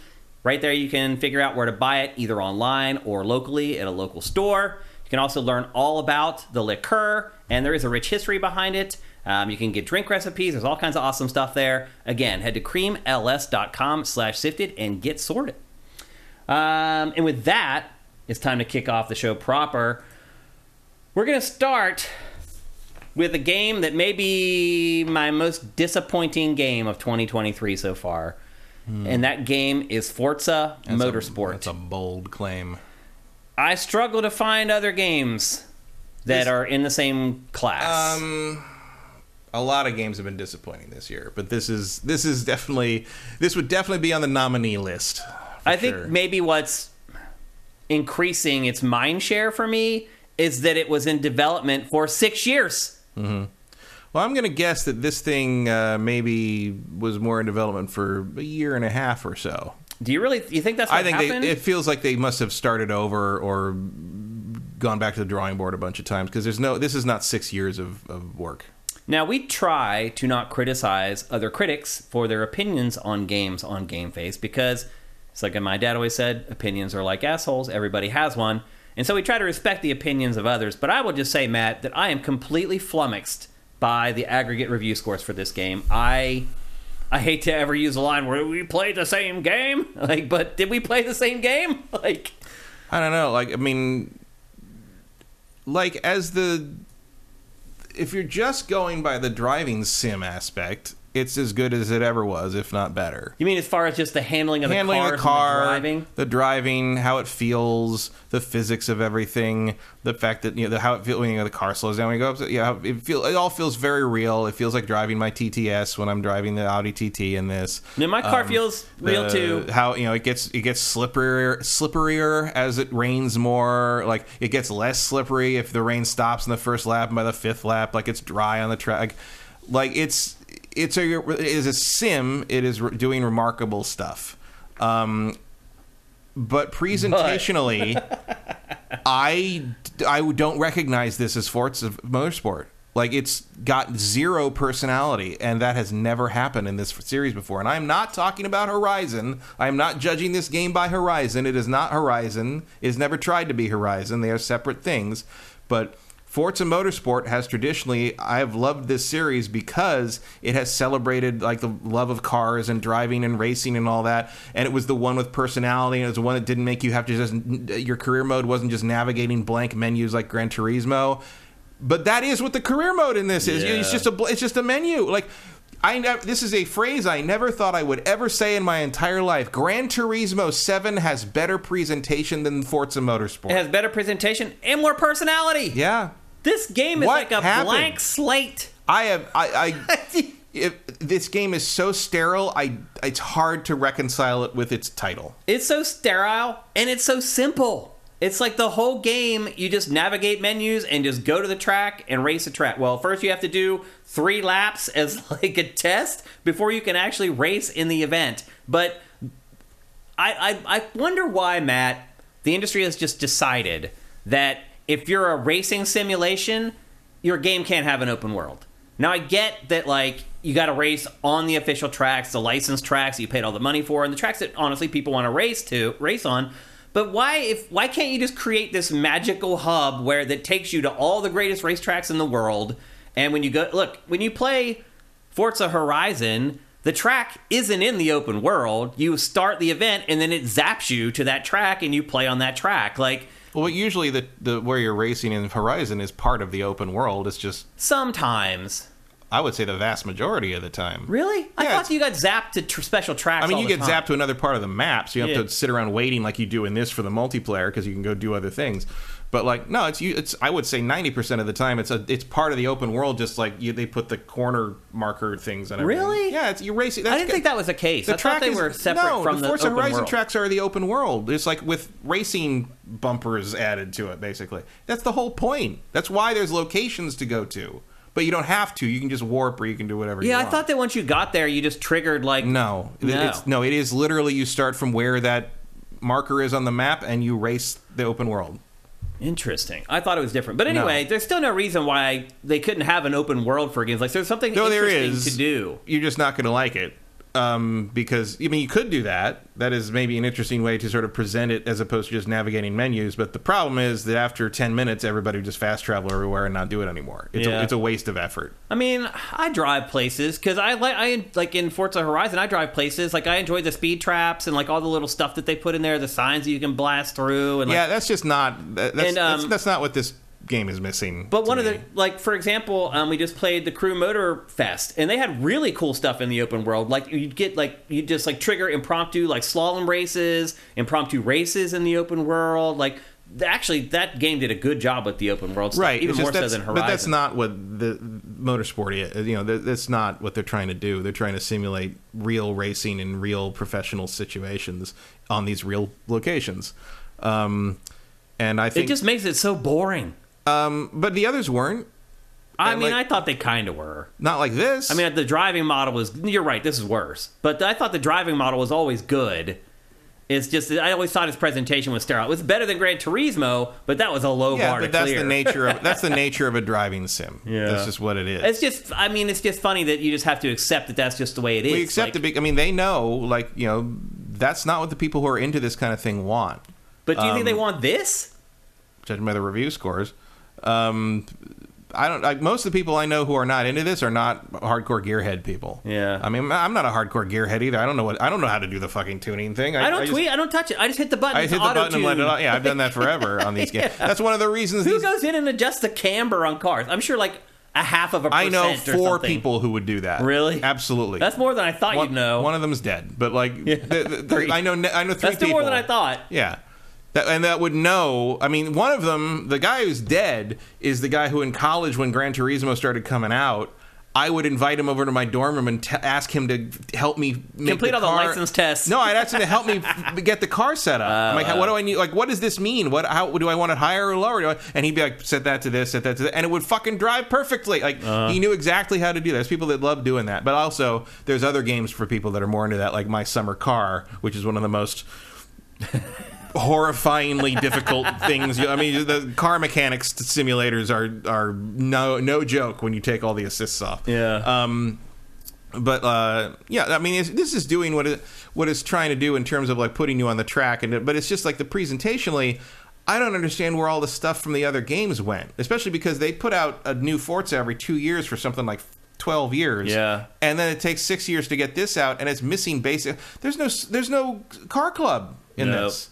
There's no social features here. Even it's one of the weirdest multiplayer. One of the weirdest things is the fact that the Drivatar names are off by default. Oh, I didn't notice that actually. Well, because usually you, especially in the other games and in the Horizon. Oh, you mean above the cars as they go around? I recognize some of these. I've raced against people on my friends list for years. I know that if there's a Batman car, I know who that is. Right. Also weird that almost every one of my male friends, when you go to do the podium thing, they're all the female body in a purple racing suit of some kind. And so am I. I don't know what happened there. Really? We all just picked girls with purple racing suits. Some of you guys, by the way, are going to see your names in this B-roll. Because if you're on my friends list on Xbox, every time you line up and there's like 24 competitors or whatever, it's all people from your friends list. But for me, it's as someone who does actually enjoy the racing and I don't need an open world. But I do need some trappings. I need, it's silly, and I would do it differently. But like the cafe thing in Gran Turismo 7 is not a bad idea. It's better than this. Like putting faces on things is not a bad idea. Yeah. As opposed to the only character in this game is the woman who tells you last lap, bring it on home. Yeah. And it's like your manager, I guess. Yeah, I don't know who the hell she is. But there's honestly. no context for any of you. Like, why am I doing this? What am I doing? What am I at? Like, you don't even have a thing where it's like, even Horizon gives you the thing where it's like, you can either focus on off-roading or, obviously I don't expect off-roading to be in this game, but like, set the event tracks up so like you want to be this kind of racer, do this. You want to be this kind of racer, follow this, and that'll give you different people you're working with. Like some kind of interactive thing on who's on the team. I mean, they even do that in some of the cutscenes between things. You're seeing like doing high fives and talking to the guys on the telemetry things. Like no one's there doing that and talking to you about. I mean, I don't need it to be like bros being bros like in Horizon or anything, but it feels like even if you make it a little sterile, it could still be sort of like you've got the tech guy telling you about how the car works now, and you got on this track you're gonna like advisors or something about like for this track you're gonna want to do this. It's just like kind of a random VO, and then you never hear from him again. It's just weird, and like it's just empty and like soulless. Yeah, it's the best way I can I've put never it. described a Forza Motorsport like that before. Yeah. Like the fact when I realized you could not form a car club. I was like, that was one of the big things originally with Forza was like you could like group together with other people and like you all helped each other out and got bonuses for how many people raced. You didn't have to race together, but it was like it's just so weird. It's all gone. I mean, you really only have like your career mode where there's 5 different tours that you play in, and each tour has like 5 or 6 races. I think 6 and then a finale or something like that. There's like 5 and a finale. Yeah, and then you have to for each one of those races you have to do 3 laps in practice before you can actually enter the race. And then there's another final event set that you only get when you finish all 4 finales of the other ones or something like that. Yep. I'm nowhere near close because the fact that you got to do 3 practice laps every fucking race makes this stuff take forever. It takes forever. And you can skip it. I can't remember exactly. I haven't figured out how to do that. It's weird. You have to back out and go back in and pause, and then you can just skip practice. The problem is you get XP while you're practicing, and this does use the same sort of system Forza's used for a while, where you have driver XP, which is your overall character level, and then you have a level for the car, a specific car you're driving. Yeah. And the higher weirdly, this is weirdly anti-sim to me, but you only use money in this to buy cars. And you have to if you start a tour, right? Because you usually don't have a car that'll qualify. Well, for usually it. I do because I have the car pass. What does that mean? That means I bought the VIP thing. Oh, gotcha. Okay. Because I have to buy a car for every tour. Because I realized, like, to play it early, I didn't have to. I did the Starfield thing. I didn't have to buy the game because I had Game Pass. I just had to buy the $30 VIP add-on. Ah, gotcha. Like people did with the premium thing for Starfield. Right. So I did that. So I have I get a new car like every other day in the mail. And like so usually I do have something that covers. Well, let me tell you what it's like for people slumming it like but you me. have to like. Your level up points you get from leveling the car up are separate each to each car, and that's what you use to tune the performance and upgrade the car. So if you're not doing the practice, the game is assuming you're going to get those level ups from the XP you get from doing the practices, so you will be behind the curve in terms of performance against the grid when you're racing the actual races. And it's not that hard a game. It's actually probably the easiest The Forza rub there ever. is that if you do the practice laps and you do improve your car, the game becomes a cakewalk. By the time you get to the end of the tour, I was lapping people. But when I skipped practice, I couldn't keep up with any of them. Really? Because they literally have higher top speeds than me. Interesting. I couldn't compete. If you do the practice laps, by the last race of a tour, I'm lapping them. I'm literally lapping them, catching up with the back of the pack in a 5-lap race on like a 10-mile track. I'm playing on Drivatar 7, which is about like, okay, I can get ahead. I can get to first place by like the 2nd or 3rd lap. Yeah, even if you start at the way back. Because here's the other thing you can do to make this game. You can either adjust the Drivatar level, as Matt said, or you can choose the order where you start the race. You can put yourself all the way in 24th place so that you fight your way through all the cars, and then you earn more credits if you do it that way. Yeah, although if you're in 24th place, you get the credits when you hit something like 5th or 6th. Oh, really? I didn't know that. Once you go down below 14, it doesn't expect you to get higher than a I didn't know that, actually. So you get the bonus for that, and you don't get any more for getting higher than that. Oh, I didn't know that. If you're going to get first place every time, there's no reason to go below, I think, 14th. Interesting. I did not know that. It's an interesting system. Yeah.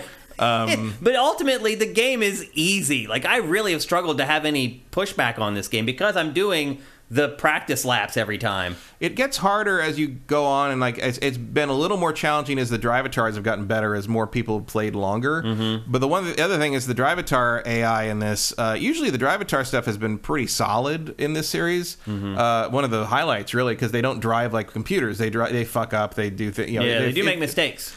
But like the first 2 turns on every race in this game is like a demolition derby. Like. That's not how racing works. Did you see in the trailer it said win in the corners?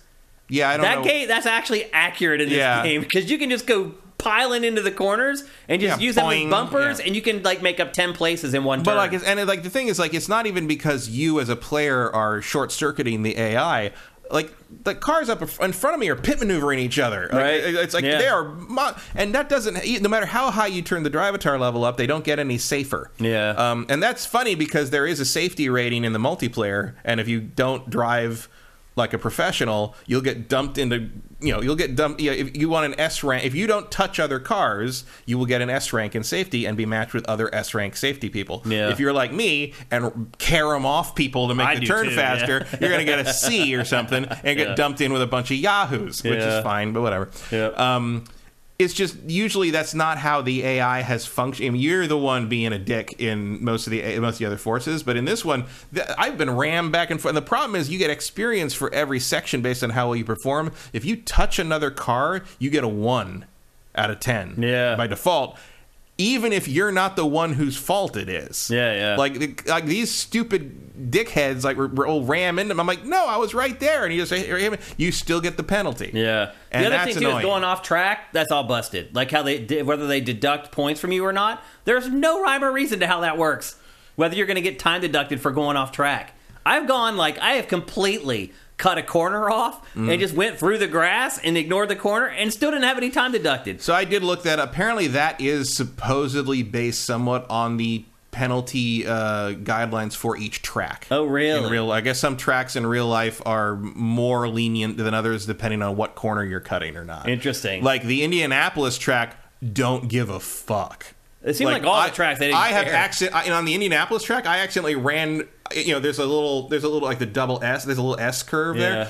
The first time on that track, I accidentally ran just through, because it's flat. Like most tracks, especially modern tracks, have larger demarcations and embankments. The Indianapolis 500 is flat most of the time. I never realized that. And so I accidentally drove over both of them, and it gave me a personal best for that section of track. Like, no shit, I drove through the curve. Like, what are you talking? So I don't know. I mean, I don't know enough about actual real life professional racing to know if that's accurate or not. But I saw claims on Reddit that no, that's actually how you wouldn't get penalized for that on the Indy track, or this track in I can't remember the name. It's a track in Africa that's very, very strict about it. Mm-hmm. That's interesting because it just seems like I could just get away with murder. It doesn't seem like I ever get punished. Well, and look, usually the penalties don't fucking matter, and you're talking about a couple seconds at best. And I don't think I've ever finished less than 5 seconds ahead of the next second place car. So. So there are. It matters more in multiplayer, I'm sure, but I don't expect to come in anywhere in multiplayer because everybody online's way better than I am. Yeah. There are 20 tracks in the game. Most of them are real. There's a couple that are fake ones. There are 500 cars. 500 cars in this game. That is insane. It takes 20 minutes just to scroll through all the cars. But here's the thing, Matt. Sometimes the cars look great. This green car looks great. That other, crazy, cinematic thing that they do before each tour, cars look great. Well, sort of. But then you go to the track. And the paint jobs on these, there's something wrong. It's if you look at the wheel wells on the cars, the paint or the wraps get pixelated around the wheel some wells. Of the a lot of the some of that's custom stuff. So I've seen a lot of custom liveries from the user made stuff, and they're just not high enough res. And I don't know where those are coming from. But I've seen Pennzoil stickers that you can't even read Pennzoil. Yeah. And that is people making basically making their own liveries that are too low. And I don't know how people do that. Like, I've never made liveries that involve like actual logos and things. Like, I don't know if you recreate those pixel by pixel or if there's a way to scan them in or whatever. I don't know how any of that works. I don't either. But I've seen some that look great, and I've seen some that are maybe, I don't know, like, did you import that from Forza 5 or something? Because like that does not look like a modern day custom skin here. The actual default stuff looks fine. Although I think the cutscene before the events, it betrays that they don't quite have this game graphically up to performance speed in a lot of ways. Like, Texture Glitch is asking, like, how are there 500 cars? I've seen like 20. And he brings up a good point. So when you start a new tour, you choose your car. Like, they give you 3 or 2 that you can choose from to buy. And as somebody who did not get the collector's version or whatever, any money that I earn in that last tour, I need every penny of it to afford a car for the next one. I think I also got like 300,000 bonus money. Oh, wow. For that changes everything. Pass. Yeah, that changes everything. The VIP pass in the Forza games, always worth it. Yeah. Always worth it. But just because you have a car, you almost always have a car to just do whatever you want to do with. Yep. But to his point, like, he's right. Like, I've played this game for, like, I don't know, probably 15, 16 hours. And I own, like, 6 cars. Like, because it's so slow. And again, each tour you pick a car and you stick with it through the whole tour. Like, you don't change cars each race. Now you can upgrade them between races. And again, I just choose like the auto upgrade or whatever. And by the time I get to the last race, I'm just lapping people. And my car is so much faster than everybody else's. But to his point, he's right. There's 500 cars, but like, where do you get to use them? Like, you have to play this game for like the rest of your life to get to all those cars. Well, you can buy whatever you think is the best. That's the other thing, is like, you used to be awarded cars a lot. I mean, Horizon does it more, but you used to be awarded cars for winning things or achieving certain things or whatever, and that's kind of you really don't. In this. It's weird. Even Gran Turismo 7's more generous than it that. It is. It's really stingy with the cars. Like, I don't expect to get wheel spins or anything like in Horizon, but it's just like I felt like you were getting showered with stuff a little more in the previous games. It's been a while. Maybe I need to go back and refresh, but like, I just never. This game feels stingy with everything. It's true. The other thing too is that, like, once you finish a tour with that one car and it's all buffed up, like, you'll never go back to it because the next tour is themed. It's like a muscle car. Yeah, because none of the other tours is not. I mean, it's not like you can go back and bring back one of your superstar cars. Yeah, because odds are you're maybe going to get one more series that car might qualify for. Maybe 1 or 2 of them. Yep.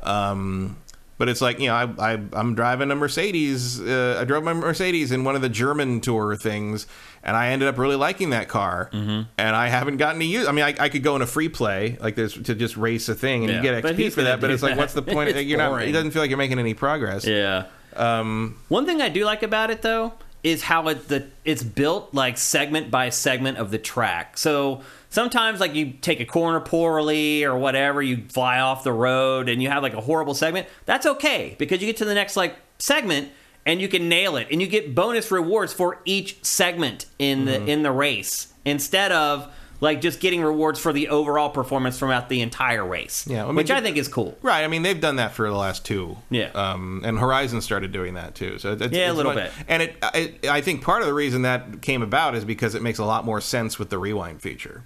Yep. If you rewind, you no longer get points for that section unless you rewind before you start the section. Yeah. But like, it breaks it up so that like you don't feel so bad having to redo something because you're at least going to get that next section's XP. Yep. And they do, the one nice thing about the practice thing, I just think it should be optional, is that they do time you on kind of key characteristic areas of the track, like named corners, important stuff, and like you know that if you get those right, you're going to do better on that race.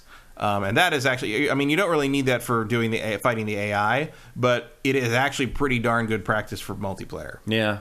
Because there's a lot of people that cannot manage the carousel properly, and if you can, you're going to get ahead. Speaking of multiplayer, the way that they do it is goofy and weird. Like, you have to show up at predetermined times, and you have to join the race way before it's supposed to actually happen, because you have to do just like in the single player, you have to do qualifying races before you can participate in the multiplayer. Absolutely bizarre. Just having to schedule time to do multiplayer, that's crazy. You can't just jump into a race with 24 other players online in this. I just want to do one race on a track. Absolutely make that a mode for the people that really want to take it seriously, but why can't you just race a race? Yeah, it's ridiculous. It's bizarre. What the hell were they doing for 6 years on this game, Matt? I don't know. What the hell happened? I have a lot of graphical issues with it. Me too. The game doesn't look good. And I'm playing on my PC. It's washed out and all gray, and it doesn't have HDR. Is that? Oh, I didn't realize that. You can tell. There's no HDR option in my PC. Now that I think about it, I don't see it pop up on my TV. I think it looks very washed out. If you compare it to GT7, it doesn't pop the same way. No. Even just the general landscape, even like that, just looks kind of gray. Look at all the gray. And I don't mean just look at the gray because the road is gray. Right. I mean, there's no vibrancy to it. Yeah, I agree.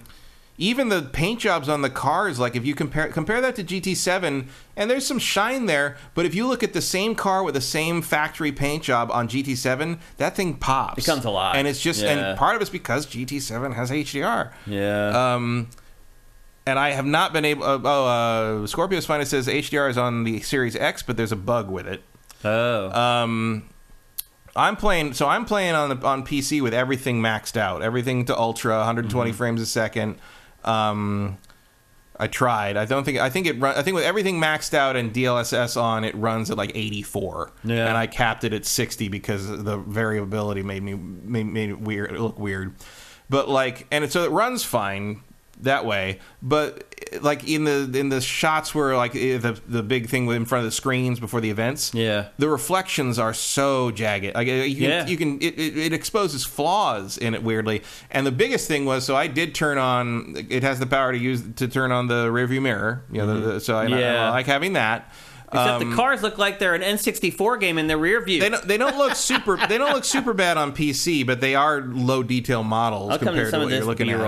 Where I can show it but the weirdest thing with the rear view mirror is because I do like the weather effects in this game a lot. And at one point, I was doing a race in fog, and the fog got thicker and thicker as the race went on, and that was really cool. You're driving through and it parts, and it's looks neat, but they do not apply the fog effects to the rearview mirror on the cars or the spectators. Wow. So in the rearview mirror, you've got all this fog, and you're seeing the road sort of vanish into the fog, but all the cars are perfectly clear, low-res models of the cars wiggling back and forth in the fog. And I'm like, why? How? But you can see it right there. How did that happen? Look in the rearview right there, and look at the cars in the rearview. They're completely pixelated. They're so low-res. Yeah, that does not look like that on the PC. Oh, it doesn't? No. Look at those cars. They literally look like an N64 game. Rearview mirrors are hard. They are, because you have to render it all over again. Yeah, and there's a side mirror, too, by the way, on the left there. Yeah, even on PC, there's an option to remove the mirrors. Oh, really? Completely remove them to improve performance. I can see that. But look at the cars there in that rearview mirror. They almost look backwards. That's very funny. Again, Matt, where did the 6 years go working on this game? I don't know. Especially after the previous one, which was sort of the pristine launch darling of the Xbox One, if you even want to call anything that for the Xbox One. But, I tend to agree with you. Maybe this game was rebooted at some point, and they really only spent a couple years on it instead of 6. I see, because I don't know anything about game development on a nitty-gritty scale or anything like that, but to me, this game feels rushed. It does. And how can that be? Exactly, yeah. Because I think there must have been rebooting or corporate meddling or both, or at this point, at a certain point, this was the only graphical showcase game they had in the pipeline. I'm sure that Microsoft probably tried to, it wouldn't surprise me if Microsoft micromanaged this thing to hell and back. It's possible. We've heard stories already, so yeah. And this is what you get when you do that. If you don't let these, as though you. That's some short-sightedness that is really would be disappointing if true. It's just if you don't think Turn 10 knows their business on this stuff, you're out of your mind. They've turned in a banger every 2 years without fail from Forza 1 to Forza 7. Yeah. And you start getting as though the problem with the Xbox brand was that Forza Motorsport wasn't good. Yeah. It's to be fair, the driving in this is really good. Yeah. The feeling, the physics of the cars, as you mentioned, going uphill, your cars decelerate really realistically. Yeah, and you can rely on it. You don't need to ride the brake if you have a slope uphill. That part's great. It's very well done. It lacks any sort of personality or style. There's none. There's not even a theme. It's like there's nothing. No, it's like the opposite of that thing where we say it's like, oh, everything's cool, but the moment-to-moment gameplay just doesn't work or doesn't grab you. Yeah. The moment-to-moment gameplay in this is great. Yeah. But there's nothing outside of it. Yeah. And I've never said that about a Forza before. I know. I also feel like there's like very little motivation to actually improve in the game unless you just want to unlock more parts that most players honestly will never even use. For a specific car. Yeah. That I guess if you want to use it in multiplayer, like, I don't know where I'm going with any of Exactly. What's my motivation? What's my motivation? To keep playing. Like, I struggle to find it. And like, if I finish those events that are like in that initial, is that it? Yeah. Is that all that's there? It doesn't the unlock 5 a whole tours. No other like world of motorsport or anything. Well, you better have some fucking DLC in the pipeline for this thing. Well, I mean, there's going to be. But like, I don't mean just cars. I mean, they need a career mode in this thing. Yeah. It feels like something that would be on the PS2. It's like it has all these crazy parts and these upgrade and tweaking systems to tweak the car and the performance, but I never use it. And I really don't think the vast majority of people who play these games use it either. I mean, I think if they did, you wouldn't have the auto-tune option. Right. Like, which is all I do. I just hit X and let the game do it. I would imagine that's what most people... Because, look, being a driving sim fan doesn't mean that you know how all that works. Right. It doesn't mean you're a mechanic, basically. So... I mean, maybe you know one or two things you prefer, Yeah. but I would be surprised if also because like it does fine. Yeah, like the auto tune things. It does. I'm sure even the people, even a lot of the outside of the hardcore gearheads, I'm sure you automatically do the auto tune thing, and you go in and tweak whatever you think you'd rather have, and that's it. Yeah, that's what I think too. I'll just say this: I'm really glad that I got this on Game Pass instead of paying like $70 for it. I would be really pissed if I paid $70 for this game. Yeah, I mean, I don't regret the VIP thing because $30. $30 is what I would pay for this game. Yeah, honestly, it made life easier. Yeah, but like I don't see the point of going back to it. Yeah. Black Sierra says the driving wheel support isn't very good. Thank you for adding that because neither one of us played it with a wheel. Somebody asked about damage. There is damage in the game if you set the difficulty high enough. You can choose whether it's cosmetic or it actually affects the performance. Yeah. That'll if you want it to be more difficult. Which is nice. Rock and Roll 458. It's a full-featured simulation in terms of the car on the track. Mm-hmm. Like it's just not a very good presentation of anything else. I just didn't find it to be very fun. I mean, you don't even have the thing where it's like you can go in and look at the car and like some like overly serious narrator will tell you facts about it. It's like it's all the window dressing is gone, and it's that kind of made Forza what it was. Yeah, it's just so simple. There's just nothing there. Rock and Roll 458 asks, the two big releases for Xbox this year have been Starfield and Forza. Both aren't bad by any means. I'm enjoying Starfield, but they seem rather half-baked and a mixed bag. Do you view this as concerning for Xbox going forward? No. I think we're just seeing desperate Xbox right now, honestly. Mm-hmm. I think it's just like we need to get games out in the pipeline. People have been waiting patiently for way too long. Yeah, because Starfield's fine. Starfield sold 10 million goddamn copies. It's not, no one cares. Like and the bugs in that, I really didn't suffer a lot of bugs. Starfield, like all the Bethesda, that's the thing is you can't ever forget that nobody does what Bethesda does. Mm-hmm. There is no equivalent of Skyrim. There is no equivalent. There is no competition for that. Yeah. There is competition for this. Oh, yeah. So you have the other analog to compare it to. I mean, granted, you need to have the other system to do that because I'm comparing it to GT. I don't know if there's, but there's PC games that do this. Would you rather play this or Grid? Yeah, probably Grid 4. Probably, right? yeah. I hate to admit that, but that's Grid 4 has a little bit of Wessonality to it. Yeah. And I do feel like maybe Game Pass, maybe Microsoft looks at it like, well, most people aren't going to pay full price for this, so maybe that gives them a little bit of a license to put stuff out before it really wants to. And there's an element of it, you need this thing out, like when it, to fill this gap in the schedule. It's been 6 years! Right, but if you need this out to fill that gap in the schedule and you don't want to wait any longer, like, it's fine. This is one of those, crap or get off the pot situations, I feel like, with Microsoft. They're like, look, man, we gave you 6 years to make this game, like, get the game out. Well, also because there's probably a Horizon coming next year. Right. So... And how are those games so amazing? They come out every 2 or 3 years, and we get this after 6 years. Well, I think different developers and, frankly, completely different approaches. Yeah. Like, Forza Horizon has so much more freedom in what they're going to do. It's just fun, ultimately. Yeah. And Forza, but that means that Forza Motorsport, you have to figure out a way to present it in a more compelling way. And to their credit, Polyphony has been working on that for like 3 games now, and between Sport and 7 have more or less figured it out for themselves. Yeah. And it's weird that the series that had figured it out from day 1 dropped the ball on day 8. Yeah. It's really bizarre. And that was a long day. Yep. And Silk Snake asks, another Xbox letdown, who's to blame? Who is to blame? I don't know. I mean, I guess you could blame Phil Spencer, but... All I can tell you is Hellblade 2 better be a fucking banger. Rip snorting. Erebus Jones asks, who, by the way, you probably saw your name in the B-roll over and over again. You were definitely one of the drivatars in my game. Do you think Forza is more of a platform and some of this stuff will be addressed over time, like the stinginess? I mean, I think it has to address some of this stuff. I don't see how you don't. I mean, it's pretty unanimous across all the reviews, including us, that the game needs to give up the cars a lot more easily than it does. Again, as somebody who didn't pay extra money, like, I understand where chat's coming from, man. Like, you do not get cars. And again, you finish a tour, and if you do all the 3 practice laps and then do the race and finish first pretty much in all those races, you still barely have enough money to buy the car that will qualify for the next tour. And that's going to get even more difficult as you move forward into the higher level stuff. And then you need the car that costs $250,000. Right, they're going to want you to have an S-Class. Yep. So, meanwhile, I have like 3 of those already. This is disappointing. Again, this is one of the most disappointing games of the year for me so far in 2023. And we're starting to get towards the end of it here, so it's definitely up there. Somebody mentioned our turkey awards earlier for Thanksgiving time, and we'll see if it ends up being in there, but it's definitely in the running. There's a lot of choices for that. There are, yeah.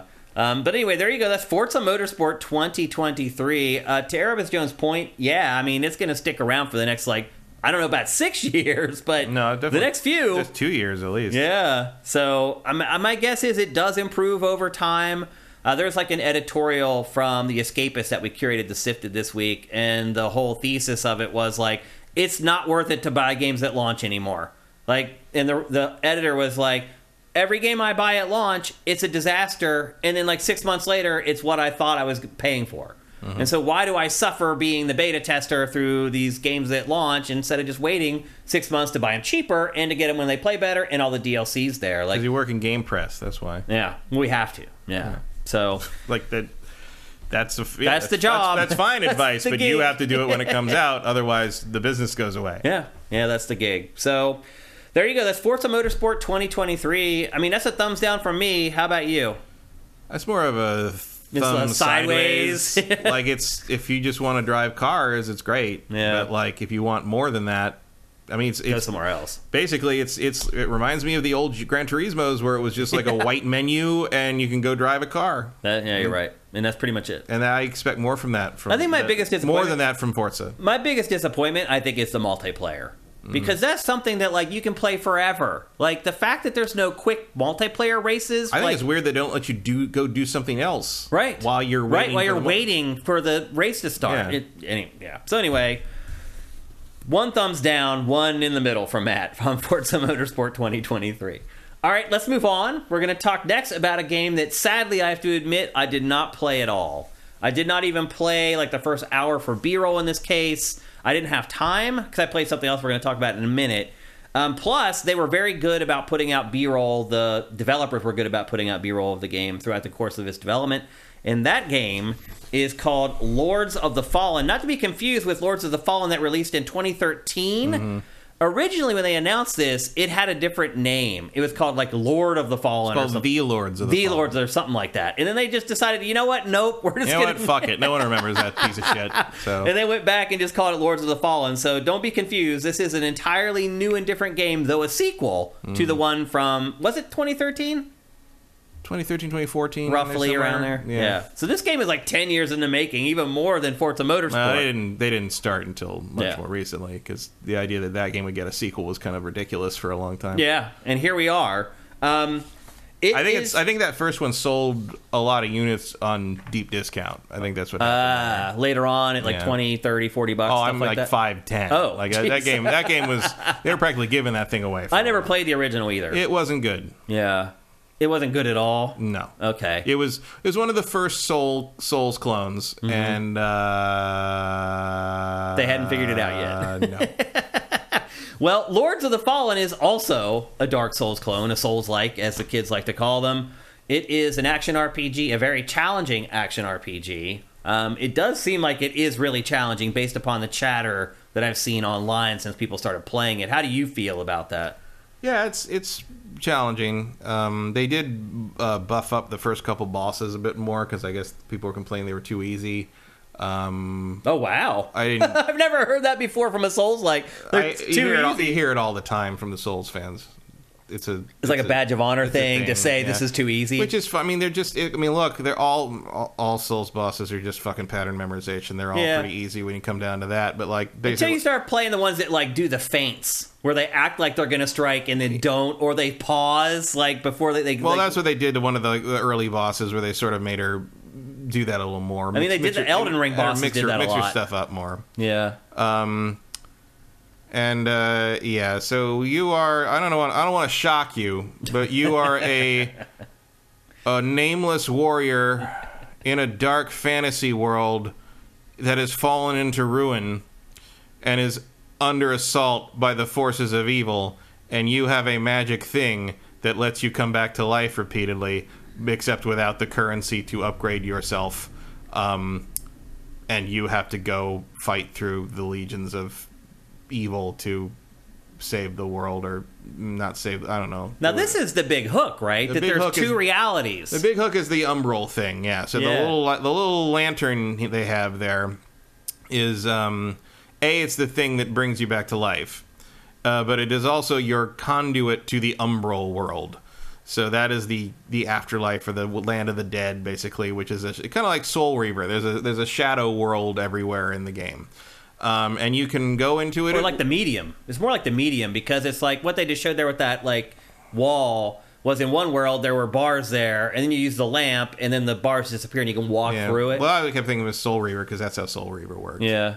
You have more freedom in how you get in and out of the world in this one. Well, not really. It's the same, more or less. You can hold up the lantern, and it will let you treat whatever's in front of you as though it's the umbral world. So you saw there, like, there was bars there, and you held it up, and there's no bars in the umbral world, so you can just walk through it. Yep. This is also true of things like bridges. That is riskier, because if something attacks you while you're on the bridge holding the lantern, you put the lantern down, the bridge goes away. It disappears. Oh, I didn't realize because it's only while the lantern is illuminated. Oh, wow. Right? There's little things like that. There's enemies. So here you'll see like there's little things you can pull on that will like alter stuff or give you an item, or pull like down bridges, or you have like a hook shot or something. Yeah, it's a soul rip, I think, something like that. You can also do that to enemies, which will pull their souls out briefly and stun them, so you can hit them for more damage. Well, so it pulls the soul out of their body, and then you attack the soul and not them, right? You can attack their body. That's what I saw in the B-roll. You attack their body. It does more damage that way. There's other things you can do. You can upgrade the lantern later to mess with their soul. Like there's things you can do with that. Okay. And then you have to recharge it by sucking out like little blisters, and because like there's you see the little circular dot under the life bars up there. Mm-hmm. That indicates whether you have the power in the lantern to do the rip. Okay. And right now he does not, because he used it. There's a lot of HUD in this game. Like, what's the thing in the top right? The eyeball? Yeah. That is the awareness of the forces of evil of your presence in the umbral. And as it gets bigger, they'll send more monsters after you. And eventually, like, these like little zombies will start spawning everywhere. And if it gets too high and turns red, like this red Grim Reaper monster comes after you that you are not going to beat. And you have to find a way to get out of the umbral and back into the living world. Sounds kind of interesting. It's boring. Really? I actually find it tedious. Wow, interesting. I really thought it sounded cool. Well, the problem is like it's not switching so much as just like having to remember that, like, oh, if I can't get through here, maybe I can look at this, and then I got to go back in the umbral world, and like holding the lantern basically stops you. Like and walking with it's really slow, and it's a cool idea. But in practice, it just feels like you just needed a hook that made you different from Dark Souls, and it's not interesting enough to me to make me want to like stop the whole game and do that. The thing that's interesting, so you can actually switch into the Umbral world whenever you want. You just have to find there's specific way, only specific ways you can come back. You can either stop at the vestiges, which are the equivalent of a bonfire, or you can find these little like disembodied head things that let you for one shot jump back into the living world. The main gameplay mechanic that people are gonna probably like the best out of it is what it means is the Umbral world is basically the land of the dead. Mm-hmm. If you get killed, you don't die. You get thrown into the Umbral world. They send you to the Umbral world. And you can keep fighting. And can you come back to the real world if you fight well enough? You can, if you can survive and find a place to jump back to. If you're in a boss fight, no. Okay. The difference in the Umbral world is when you jump back to the Umbral world, if you hit the Umbral world, it halves your life. And you have like gray in the life bar. The gray in the life bar, that also happens when you block attacks. Mm-hmm. You get that life back by hitting enemies. Okay. Bloodborne style. Yep. If you get hit, you lose all your gray life. Oh. So that's your balance on that. So you go to the Umbral world and you lose half your life, but you can get all that life back by hitting enemies. Okay. As long as you don't get hit in the meantime. So that's sort of the balance on that. All right. And that's sort of so the Umbral world is sort of more where like the puzzles, it's a little more puzzly. Probably more puzzly than most Dark Souls stuff is. And it's how you kind of open new ways. Like very early on, one of the things they teach you with it is like you get to this area where there's not really anywhere else for you to go except this thing up top, and you can't get there because there's like a swamp, and if you walk too far into the water, you die. Okay. But in the Umbral world, there's no water. So you switch to the Umbral world and walk through freely. You have to fight monsters and stuff down there because Do you have to hold the lamp the whole time while you're fighting? No, if you can switch into the world. Okay. So you hold the lamp up and then hold the X button on the Xbox controller for good, and you fully transition, lose half your life, and do the thing. Gotcha. But then you have to find a way back to the living world eventually. So then you can go up through there and come back up, and you get back up there, and now you see, oh, there's a thing I could knock over to create a shortcut, so I wouldn't have to go through the water. I could just walk from the last checkpoint over to here where I need to go.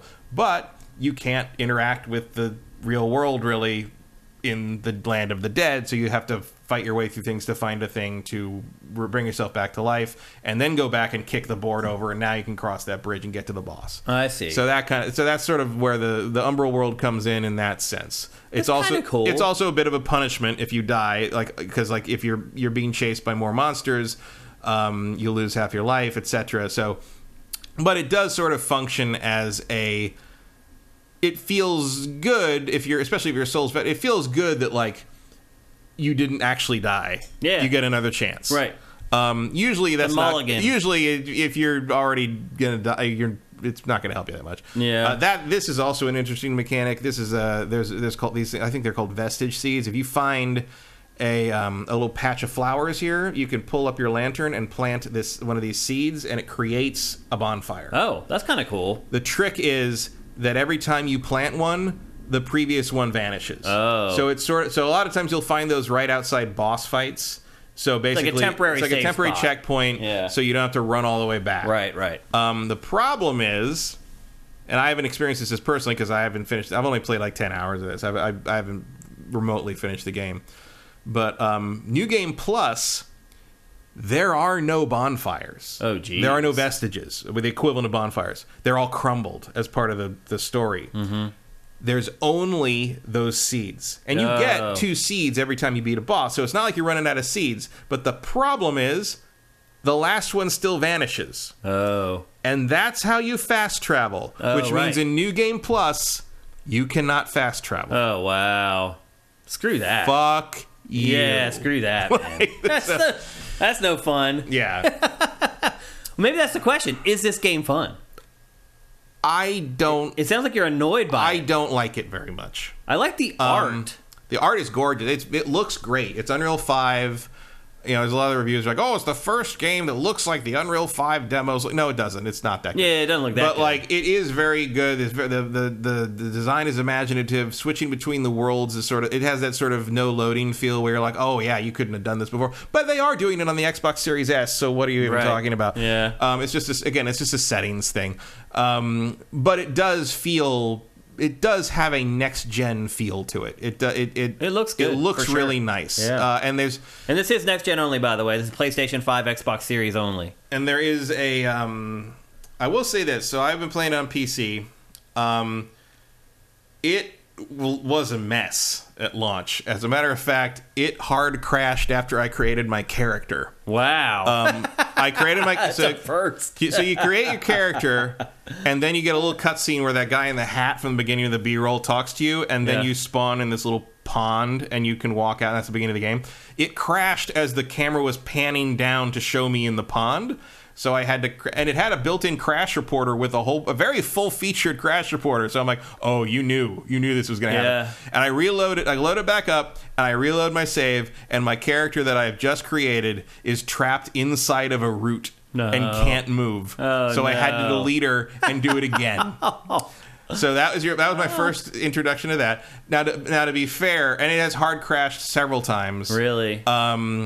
Performance is good. Like, it performs. I have everything ultra maxed out, and it runs quite well. That's good. Performance-wise, it just crashes a fair amount, which is a problem for a game where you can't save whenever you want to. Oh my god, that's like a death knell. So I've lost some progress here and there, but it hasn't been super bad. The checkpointing is actually not bad. Even it does like autosave, like seems to autosave some. Like I've died, or I've not died. I've hard crashed and come back, and some items I picked up are still there. Mm-hmm. So clearly, it's saving your inventory or something. I don't know what's going on there. There are people saying that they've lost 20, 30 hour long saves. There was the attacking the soul mechanic right there. Yeah, that's a lantern. That's a he's using some kind of inferno magic for that. I use normal like swords and stuff, which I don't have not, to my experience, worked on the souls.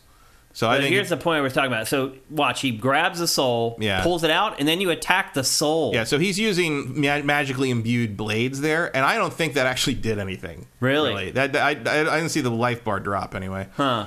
This is cool though, man. Like, it's cool, but walk very slowly across that for 5 minutes and see how cool you think it is. I can see this that. is fine. I mean, that was that. Yeah. The other thing. You also use it to like pull platforms and like I said, you use it to interact with the environment, and that will go away if you switch back to the living world and come back. Like, none of that's permanent. Yeah. The other there's weird thing. The combat in this is very weird to me. To the point that I started messing with it, and I started looking up like people who were like kind of, sort of experimenting with it. Mm-hmm. And a lot of it is rather poorly explained, and some like it's. Okay, so for instance, like standard Dark Souls style, there's weak attack and strong attack, right? Mm-hmm. On the shoulder the shoulder buttons. Both of those attacks do the exact same amount of damage. Why? Nobody knows. The heavy attack is chargeable, so if you charge the heavy attack, it does do more damage. But if you just tap it, it's the same. But it takes longer. So what? Why wouldn't it do a little more damage if you tap it, and then a lot more damage if you hold it? Nobody knows. Yeah, that should be that. One of the things. So, and this is just sort of me as a Souls player. I don't always lock on when I'm fighting things. Sometimes if I'm fighting more than one enemy, and I know that I'm going to get surrounded, and there's a lot of multiple. You're fighting 6, 7, 8, 9 guys sometimes in this game. It's probably the most enemies I've ever fought at once in a Souls alike. And here's cooperative play. And if you're, and I know which way to turn my guy, and I'm pretty good at that. The way the swings work in this game short circuit that completely. And it even does it when you're locked on, because there's a weird thing where a bunch of the weapons you use as you do longer combos, you slide around the enemy. And the combo still stays locked on, but you pass the guy. And I've missed the fourth hit of my combo sometimes because he slid around the character and was no longer able to rotate fast enough to keep the lock on and hit them again. Which I've never had in one of these. It feels really slippery in that regard. And the other thing is, and this is just something you got to get used to, but early on it's different, and I had some problems with it. This game has the longest recovery frames after an attack of any Souls-like I have ever played. Like, Explain to people what you mean by that. I mean, like, and this is a fighting game term to some degree, but like when you do an attack in a game, especially fighting games, but also action and adventure, there's what's called startup frame, hit boxes, and recovery frame. So the animation when you're starting up to do the hit, that's a startup frame. You're not, if you get hit when that's happening, you're going to get knocked out of your attack. You're not doing any damage yet. Mm-hmm. If you're in your hitbox section of the attack, now the sword is active. If it touches the enemy's hitbox, you're going to do damage. The attack is successful. After that part's done, you have what are called recovery frames, where there's a little bit of animation where your character sort of goes back into neutral position out of the attack, and in that period of time, you cannot do another attack, you cannot do another move, you are vulnerable briefly. Now, ideally, you have hit the enemy, and they do not have time to recover from their stun frames to go after you and still damage you during your recovery frames. That's called an attack is either plus or negative. That's how many frames advantage you have after you hit something. So if an attack is a +2, that means that you have that they have 2 extra frames of damage recovery than you have attack recovery. So they will never be able to hit you back. Right. If it's negative by the numbers, they won't be able to. If it's negative on block, you are vulnerable to a counterattack. Yep. They can recover before you do. The recovery frames on the attacks in this game take forever. Like, even to just because Dark Souls generally does a thing where, like, a lot of the From games do a thing where even if you're in recovery, a lot of times you can sort of cheese it by dodge rolling out of it. Yep. Not present in this. Oh, geez. That was the biggest adjustment, was realizing how long it took to recover from even successful attacks. It seems like a lot of people who like this subgenre have said this game is challenging. It's hard. That's one of the reasons it's hard, yeah. And you're either going to be able to deal with that or not. Now, I've played enough fighting games and adjusted it enough different fighting game, like designed systems that it wasn't that big of a change, but like it's hard to get past 10 years of fucking muscle memory. Like I still screw it up sometimes. Yeah. Especially during boss fights. The other thing that I think is interesting, so you see there he's dual wielding. Dual wielding, you drop about 15% of your attack damage. That's a trap. You don't want to get caught by that thing. Definitely not. So you don't want to get caught. But it kind of evens out. The thing that is weird to me about this game is you're doing about the same amount of damage no matter what weapon you're using or how you're using it. Dual-handed, sword and board. It's all about the same. It doesn't really matter. Well, that sucks. Which is weird. Yeah. The only thing that really matters is two-handing things. Like where you hit the Y button and like you two-hand. Yeah. That does a pretty appreciable bonus in damage, except with short sword. It's usually about, I think, 15% bonus. But your attacks are also slower. They are slower, but you do about 15% more damage. Unless you're using a short sword, in which you do like 35% more damage, which I think has to be a mistake. Yeah, that might be a glitch. The other thing that's interesting is, so I said that like when you block something, either with a, and by the way, shields are useless in this game. It's better to just use your weapon. There's no extra block power from a shield. It resists elemental stuff, but you can use your weapon just fine for it. Okay. Until like later in the game, I think there's shields that do better, but like early on, all shields are roughly the same, and you don't really block any extra damage versus just blocking with a weapon. Yeah. So if you want to run through in two-hand or dual wield, you're really not losing anything, which is not common in these. Usually there's a significant disadvantage until you've leveled up more. Not true here. Interesting choice. Yeah. But the other interesting choice, which I actually like a lot, is, like I said, when you block something, you take that gray health, right? Like the gray health, you can hit someone to get it back. If you get hit again, you lose it. Yeah. Get this. And as someone who's played enough of these games, I think you'll understand what the significance of this. If you block, your life can get taken down to make it full gray. Mm-hmm. You cannot be killed. You don't die. I could have 1 hit point left. If I block effectively, I don't die. Wow. But if I don't get that health back by hitting, obviously I'm going to die. Right. Yeah. But you will never be killed while blocking that way. Unlike Dark Souls, where it can you still take damage, unless you're using a perfect shield. Right. Yeah.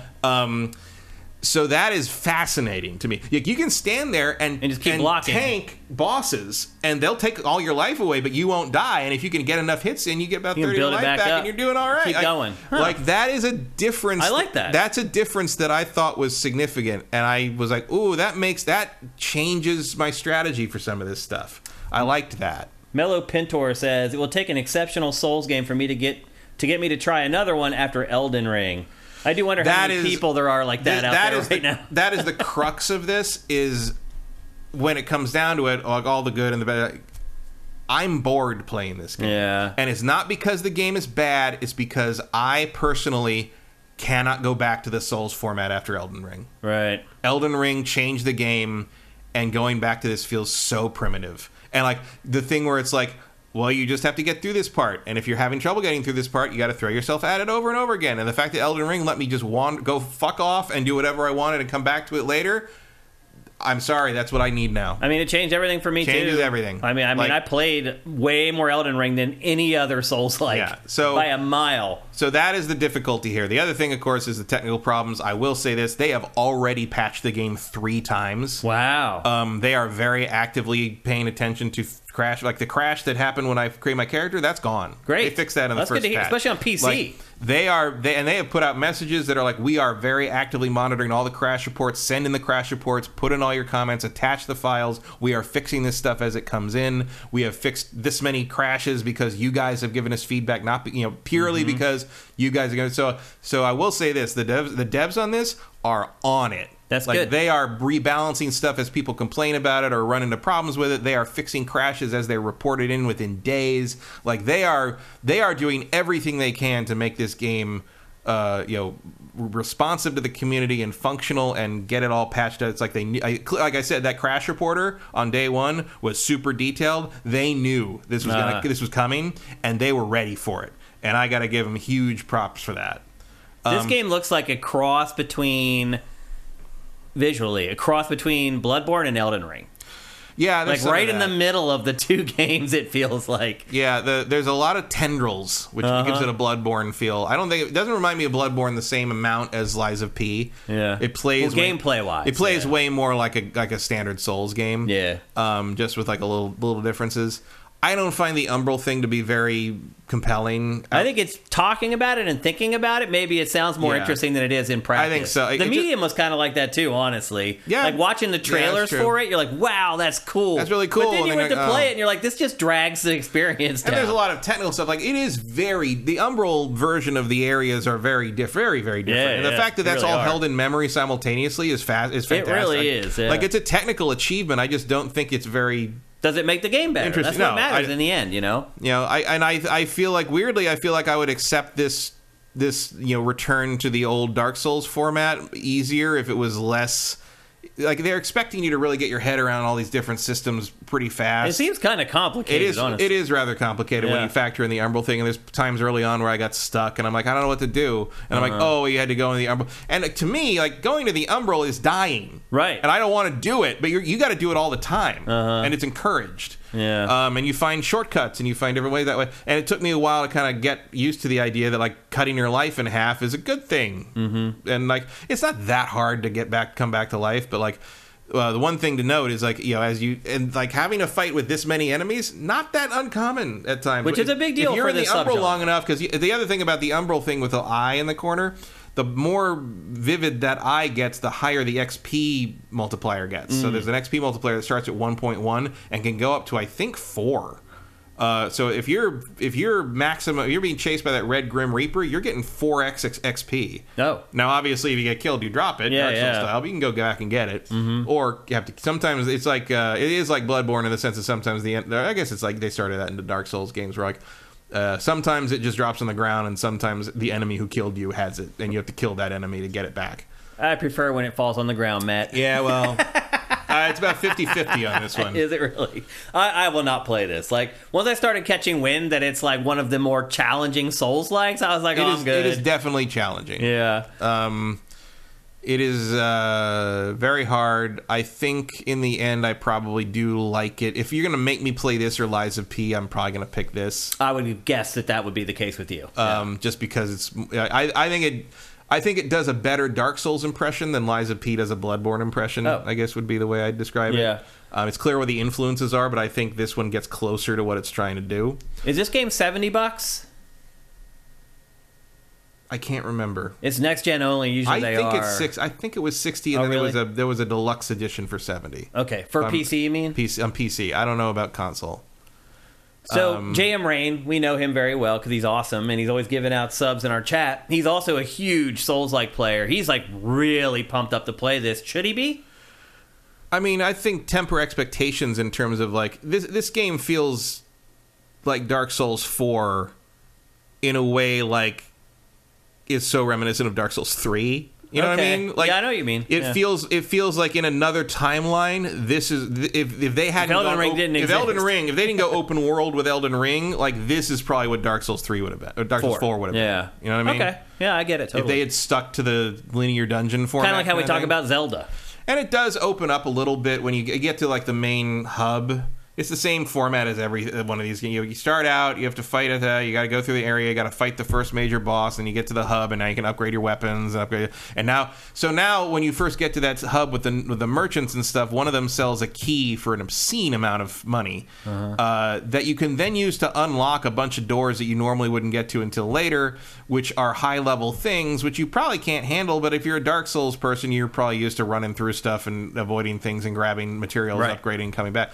So you can kind of, once you get to the main hub, it's not as linear, but it's not like Elden Ring where you can sort of choose a bunch of different places that are of the same sort of difficulty. Yeah. It's like you can either go the golden path, or you can go to these other places you're not supposed to be yet. Yeah, and it will teach you very quickly that you're not supposed to be there. But I mean, you can do the Dark Souls thing where you can run through, get some upgrade materials that you shouldn't have yet, and like run back, or just do suicide runs. If you just don't care, you lose your souls. You do that over and over again. Yeah, that's a valid strategy too. What about the story? Is it cryptic and just fleeting like it is in a lot of From Software's games? It's the same thing. It's just the same sort of vague dark no real overt nonsense. Cinematics, really. Oh, no, there's big cinematics. Oh, yeah? Actually, there's cinematic. That's one of my issues with it, actually, now you mentioned that. When you fail at a boss, if there's a cinematic for the boss fight, you have to watch it again. You can skip it, but it still loads the cinematic in, and you have to skip it by holding the button down. And I'm like, just Dark Souls has it right, where it's like you see it once, you go back in, he's just fucking sitting there, and it's good. He's ready to go. Yeah. But like, no, there's a bunch of like early on you run into these guys. There's like another lantern holder guy, and he's like, "Fuck you, I don't want to deal with that guy." I knew there would be others, but oh well. Like, I'm not helping you. Yeah. And then he does help you in the first boss fight if you summon him. It's just like, okay, but he just complains about it the whole time. Right. But yeah, so it's that thing. It's like you talk to like weird, crazy people and sort of piece together what's happening. But there's cutscenes where at the very beginning you see that one knight guy who's actually the guy who throws the lantern away and it resurrects you. You're basically just a corpse in a coffin that his lantern happened to land on. Interesting. When he threw it away because he knew he was about to die. Lucky you. But there's like there's a guy, like the main evil guy is like riding that big dragon. You saw in the cutscene. He basically has the mouth of Sauron. He's got like a big drooly mouth that drips like maggots or something. Yeah, and then it drips like maggots or something. Yeah, and then like there's things where it's like you saw like the first that boss where he's fighting like the woman who's like got the giant butterfly wings, angel wings. Yeah. Like she's got a cutscene and she's just covered in blood that's dripping off her infinitely for some reason, and she's like, "It's like we will be." They're religious zealots of some kind. And it's like, "Oh, the infidels are here, and now I'm gonna like kill you." And it's like, okay. So it's like, par for the course. And it takes place 1,000 years after the first game. And the first game wasn't a very positive place to be anyway, so it's clearly just gotten worse. There are apparently references and like tie-ins to the first game story, but I don't know what they are because I wonder if anyone will ever make a Souls-like that isn't like dark fantasy. What could you imagine, like a Dayglow, like yeah. Do you think? I don't know if it would work. Like it would just seem so out of place. I think there's something to be said for the idea of like a Happy Tree Friends style thing. Yeah, like where you're just like mercilessly hacking like candy colored bears to death. And That's next. There's a Tiny Tina Wonderlands angle to this somewhere in there. Yeah, I don't know if that would really fly with the core fan base. I think they'd hate it, but some would like. I mean, I would play that. Yeah, it would be different. And we're getting to the point now with this subgenre, we kind of need different. Yeah. So do you recommend people buy it? I don't know. Is it a thumb up from you? It's another kind of sideways thumb. Yeah. I think. I mean, part of it for me, I'm just really burned out on the old Souls format. Yeah. Without a major twist to make it something special. Yeah. Like Sekiro was. Not that was after Elden Ring, but like. And it tested. I went back and I loaded up my PC Elden Ring save, and I played that for like 3 hours and didn't even realize it. It's not that I'm sick of the genre or the gameplay. It's that this one is just sick of the old stuff. Feels old. Yeah, feels old to me. Despite how new and shiny and gorgeous it looks, I'm just not super interested in learning another set of like arcane systems to hack my way through. what is definitely harder than the other Dark Souls games so far, with all the different things in play. And like you got this, there's other things where it's like you'll see an enemy with a blue health bar, and that means that they've got an umbral demon that's empowering them, and you got to pull the lantern up and suck the demon out and kill them while they're trying to hit you with all this shit. I mean, it's just no thanks. Barry Lomax says we either need different or just a break. Please God, LOL. And I love these kinds of games. Don't get me wrong. Yeah, it looks like a lot of people in our chat are saying after Elden Ring, I need more time still. Yeah, I would agree with that. I mean, and Elden Ring is just it changed the game, and you also have Lies of P that just came out like a few weeks ago, and which sold 1 million copies, by the way. The thing is like I think this is probably a better game overall in terms of Lies of P. Lies of P. But the thing about is Lies of P is really the first Bloodborne clone. There have been tons of Souls clones. Yeah. Lies of P is imitating something that has not been imitated much. People want it. Lies of P would probably feel fresher in that regard. Yeah. I don't like it very much. But if I was going to... I would say if you're a giant Souls veteran and you just want more Souls, Lords of the Fallen. If you're a giant Souls veteran and Elden Ring kind of ruined you and you kind of want something a little different, Lies of P. Okay. Or even better, just take a break. Yeah. Play a different game. Yeah. Different genres. For me, it's just like, I would get into this, but Spider-Man's in like 4 days, and I don't really need to deal with this right now. I'm pretty excited for that game. So anyway, there you go. That is Lords of the Fallen, only available for PC, PlayStation 5, and Xbox Series. And Matt gives it a half a thumbs up. Very dependent upon kind of where I'll give sitting. it like a 7 out of 10. All right. Not that I finished it or anything, but like, it's fine. It's very pretty. If you go through these games largely because you want to see like fantastical and interesting worlds and monsters and things, like this is one of the best. We could see that in the B-roll for sure. Yeah. All right, there you go. That is Lords of the Fallen. Next up, we're going to talk about another game that I played this week, and it is a sports game, and I know you guys, so I'm not going to talk about it very long. But it is something that a lot of us who play sports games have been waiting for, and in this particular case, a subgenre that people who don't typically play sports games might be interested in as well, because we have not received an arcade-style football game in a really, really long time. There was NFL Blitz. That's gone away. There was NFL Street that EA did. That has gone away. It's really crazy to think about it. We haven't had an arcade-style football game for a really, really long time. And now there is one, and it's called Wild Card Football. Now, the thing about this game... a lot of people thought that this kind of game was pointless if you didn't have the NFL license. Right. And this game does not have the NFL license. However, it does have, as you see right there, the NFLPA license. And Matt, I have never seen a sports game that only took one of the licenses and not both. But the thing is this is a really smart move. As you can see, there's Patrick Mahomes. It has all the big superstars from the NFL in this game. Now, obviously, as you're seeing in this footage, it's nothing like a real NFL game. I mean, that happened in the Chargers game this weekend. I don't know if you saw that. That was just last night, actually. Yeah. And again, we don't really get arcade-style football games anymore. No one's making them. And so I think they made the right decision here. Because I'll say one thing, Matt. I do feel like in the last 4 or 5 years with the NFL, that individual players have become bigger than the shield, as the NFL says. Mm-hmm. Meaning that players like Mahomes are bigger than the NFL. And so if you can get away with doing this, I'm surprised the NFL allowed this, honestly. And that their licensing groups allow this, where you can split them up and not get both licenses. But from what I understand, they do not have a choice. The Players Association is its own thing. Really? And I'm sure that's in the CBA that they signed with the NFL. And they were smart, because now all these NFL stars are in a game that's completely different. And the most important part of it is you can see them. So in NFL Madden, like 90% of the time, you can't even tell who the players are because they always have their helmets on. In this, like, they have their helmets on, but all the cutscenes have them without their helmets. You really get to see what the players really look like.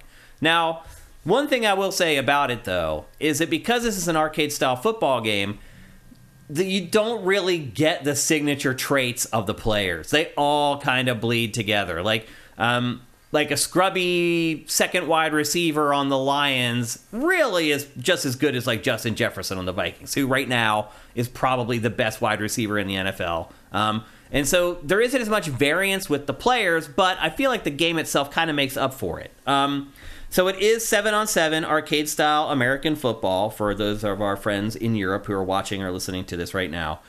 There are just two primary modes. There's Dream Squad, as you're seeing right there, which is basically their take on Ultimate Team mode from Madden. And then there's just a season mode where you just play through a set number of games and try to win the league or whatever. As you can see right here... Loot boxes. Yep, the Dream Squad mode has loot boxes. However, there is no way to pay real money for the loot boxes in this game. It is all purely earned or play to earn. So there's nothing that you can pay for in this. It gives you an advantage. You can't pay for better players. And the other thing I would say, too, is that, like, there's no reason to, because, again, they've kind of leveled the playing field with the players. Like, you don't really get the signature abilities of each player when you play this. So as I said, there's the NFLPA license, but no NFL license. So they did create their own like stadiums, their own team logos, their own coaches. However, this game does have Colin Kaepernick in it, which, there's a lot of NFL teams right now that have really crappy quarterbacks, but nobody will give him a chance because he already sued the NFL and they paid him out for it. And the owners are just like, well, screw you. You already got paid.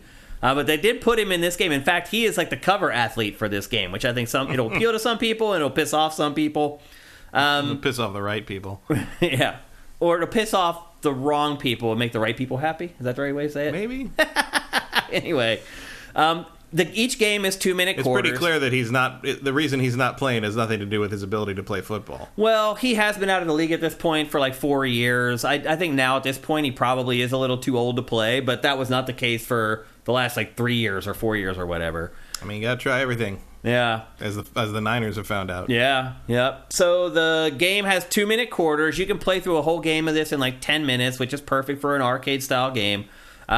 You do create your own dream team. You choose from hundreds of the genuine pro players. And, of course, they're reimagined with like this weird, like goofy, like cartoon style or whatever. And you do try to create the perfect 7-on-7 team. The twist in this game, though, is that before every play, there's these things called wild cards. And you can turn it off if you want to, but it is it's the namesake of the game. It's wild card football. And so basically before every play, you select a wild card. And the wild cards are like buffs or debuffs or special abilities. Like you can select one that makes the opponents run slower. You can select one that makes like tar pits appear in the secondary. You can use one that makes a wall appear, or there's just simple ones that make your players run more quickly or be more powerful. But the thing is, the defense is doing the same thing.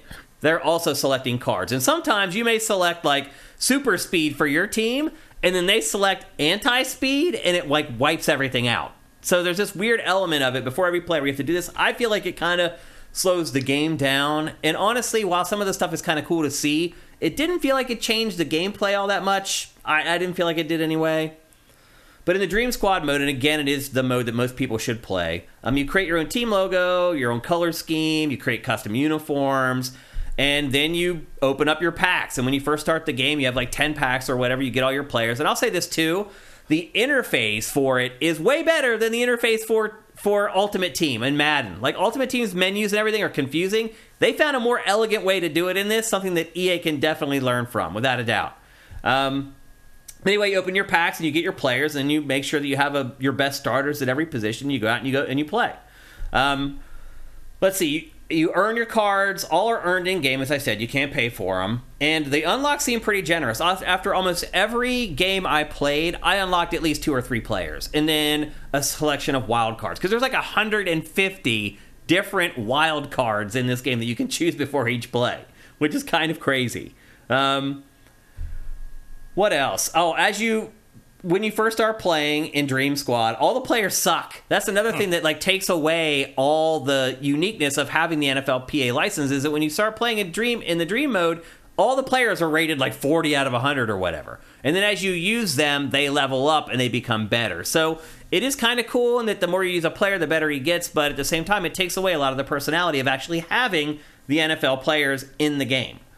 The other thing I would say, too, is that leveling up the players takes a really long time. You unlock players quickly, but actually leveling them up takes forever. I don't know that people are going to stick with this game long enough. Like, you can get daily bonuses too, but like, who's going to come back to a game like this every day after the first week that they own it? Like, I feel like it brings up a question, Matt. Do you design a game assuming that people are going to play the living crap out of it, or do you design a game being more realistic to that they're not going to? How do you manage that situation? I don't know. That's a tough one, right? It's like, you want to assume your game's going to do well, and if it does, then you need to design the game that way so it keeps doing better. But if you're realistic, this is a little indie football game, it may not do that well, so maybe you should design it for the more moderate-sized audience that you're actually going to have. I don't know. You're not going to advertise it on NFL games, that's for sure. Right. It's a tough situation for a developer to be put in. I mean, I had no idea this game existed. Yeah. Until today. Well, when I saw it, it caught my eye immediately, because obviously there hasn't been a real arcade-style, NFL Blitz-style game for a really long time. I was like, oh! And when I first saw it, I had just finished playing Madden, and I was, if you remember my review of that from here on GameFace, I wasn't all that enthused with Madden this year. So I was kind of like looking for something, and it just like popped up, like the first trailer for it launched like the next day or something like that. So one smart thing that they did do with this, the controls are basically identical to Madden. So turbo, jukes, dives, jumping up to catch the ball, all that stuff is stolen. The control scheme is lifted directly from Madden. That is absolutely the right call. Because if anyone's playing video game football, they're playing Madden. They already have the muscle memory with their hands. Like, for example, when I play Madden, I have muscle memory. Like, I tap circle, which selects the player closest to the ball, and I roll my thumb up to triangle. And the triangle is jump up and make the catch. So when I'm in the secondary and the ball's coming in, I just do that move. I roll my thumb across the circle to the triangle. I will change the guy to the guy closest to the ball, and then he'll jump up and try to catch it. Everything like that from playing Madden is in this game. So you can hit the ground running, really, as soon as you start playing this. Now, another quirk about... Stillers, I get I named them that, yeah. Another quirk about this is every time you hike the ball, there's a little QuickTime event that takes place. And the QuickTime event, I didn't even notice it the first, 3 games I played. And once I noticed it, I realized, because it's a little bit, people may be looking at this and saying, it looks like Tecmo Bowl, because you only have, 8 offensive plays to choose from, and you only have, 8 defensive plays to choose from. But it's not like Tecmo Bowl in that you're trying to guess the play of the offense, and if that happens, you get the jailbreak blitz that just ends the play. However, if you don't do the QuickTime event quickly at every snap, then there is a jailbreak. And so discovering that, completely changed how I played the game as well. So there's actually a good bit of depth for this game compared to most arcade-style football games. And also the fact that you can play it just like Madden helps people play the game and hit the ground running when they do jump in, which I thought was a really good idea. What else? There's no audibles at the line of scrimmage. That's a huge omission. So if you go up to the line of scrimmage and you can tell that the defense called a run-stopping play and you've called a run, there's nothing you can do. So in that way, it is a little bit like Tecmo Bowl. In that case, they will storm in and they will sack you, and there's really nothing that you can do about it. So there are some analogs to classic Tecmo Bowl, but not as much as you might think by watching this. It really is more like NFL Blitz than like a Tecmo Bowl. And that's pretty much it. It's like a $30 game, so it's pretty cheap. A lot of it will depend on if you get hooked on it. There's online play. Like I said, it has the its equivalent of Ultimate Team Mode, which is what most people play in Madden, and it's handled very well, and I actually think the menus are done better in this than they're done in the Madden games. It plays just like Madden, so you can jump in and start playing pretty well right away once you uncover its quirks. And if you don't like some of this stuff, it does allow you to turn a lot of it off, like the wild card stuff that you're seeing right there. If you don't like it, turn it off. But again, it's what the game is named after, so you might want to at least give it a try. And there are some cool things that happen when you use those, like having the La Brea tar pits out in the secondary, and if you can force people into them and they run in mud. And if you're strategic with your cards, and every card, so see the green dots below, up on the top there? That tells you how many card points you have. And the better cards cost you more card points. When you get down to where you don't have any blue dots left, you can't use any cards anymore. So it's like this yin and yang of knowing when to use them, because you don't know when the opponent's going to use them or not either. And so it does add an element to the game that's different from other sports games. I think your mileage will vary depending on as far as how much you're going to enjoy them. So it's hard for me to say whether they're awesome or they suck. I kept with them. I kept using them. I don't know if other people will or not, but if they don't want to, they can just turn them off. So I actually had a good time with this. It's the first entry in the franchise. It plays well. It looks okay. A lot of the crazy over-the-top, you're seeing one right there, the over-the-top tackling animations look pretty cool. There's some pretty crazy ones that will make you cringe. They look so painful. So look, if we're not going to get an NFL Blitz from Midway, we're not going to get an NFL Street from EA, I think this is a pretty good facsimile. It's kind of a blend between the two of them. And again, I think they were smart by going for the NFL PA license without having to chuck out the extra cash for the NFL license. I think overall there's a lot of smart decisions made with this game, and I think the second entry will probably nail a lot of the stuff down that's a little loosey-goosey in the first outing, but I think it's really an auspicious debut for this franchise. It really would be nice if this ended up on Game Pass. Because I feel like this is the type of game that could really receive a huge boon if people actually just gave it a chance and started playing it. But on the flip side of it, there's no microtransactions. So if you put it on Game Pass, you're just hoping that it convinces people to buy it or just play it instead of generating a ton of revenue off of it, other than the money that Microsoft's going to give you for having it on its service. But anyway, the game is Wildcard Football. It's available for pretty much everything, actually. I think it is available for everything but mobile. So if you're into it and you miss arcade football like I did, it is more than functional, more than fun. I had a really good time playing it, and you can buy it for anything. And it is completely different. Again, I think this appeals to people who don't like real NFL football, but still enjoy playing sports games in the competitive angle of playing sports games. So I had a lot of fun with it. Don't want to spend a ton of time on it because I understand that a lot of you guys aren't big sports fans, but I had fun with it. It wouldn't be a bad idea for this developer. I think it's Saber Interactive to start looking at other sports and giving it this kind of treatment, although I think it did do maybe a soccer game not that long ago that wasn't as good. So maybe that's a fool's errand. But I had a lot of fun with it. It's called Wildcard Football, and it's available for everything right now. Any questions, Matt? Nope. I'm going to look at chat, but I'm guessing nobody has any questions. I think people are talking about the license or whatever. Yes, not the NFL, though. I was answering to Shane's comment about the NFL allowing them to do this.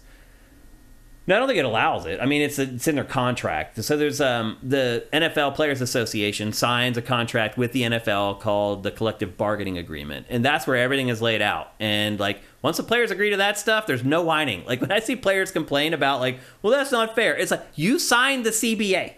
Don't sign the CBA if you don't like it. So this was a part of the CBA, obviously, that they could create games just based on the NFLPA license, and they don't need to tag on with the NFL license and pay the extra cash. So, I mean, the Players Association is basically their union. Like they are adversarial to the NFL when necessary. Oh yeah. When they go to sign a new CBA, like they may go on strike if they can't come to an agreement with the NFL. So they're not buddies.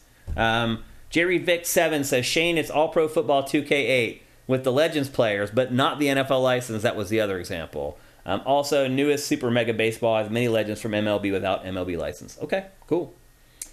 I don't think you guys have any questions. Mellow Pintor says Kaepernick makes a comeback. That's wild. I mean, this is the only way it's really going to happen, honestly, is for something like this. So, Scorpius Finest. So it's got real NFL players? Yes, absolutely. Yeah, it's got, I don't think it has all of them, but I was shocked at how many it had. Like, even some of the 2-bit players, like the second tight end on the Houston Texans was in there. So they've gone pretty deep with the players. I think they have the license for all of them, and maybe DLC, they roll out more player packs or whatever. They should do some like all-timer classic teams. Yeah. Like get the 70s Steelers, the 80s Niners, like all that stuff in there. Like I don't know if that license is for all like legacy players. I don't know how that works. I don't know. Yeah. But if I were them, I'd try to figure it out. Sure, yeah, because you're not selling stuff. So if you want to sell DLC player packs, that you might be able to sell that. So you could sell the Bears. The Bears. You're the 85 Bears. Yeah, absolutely.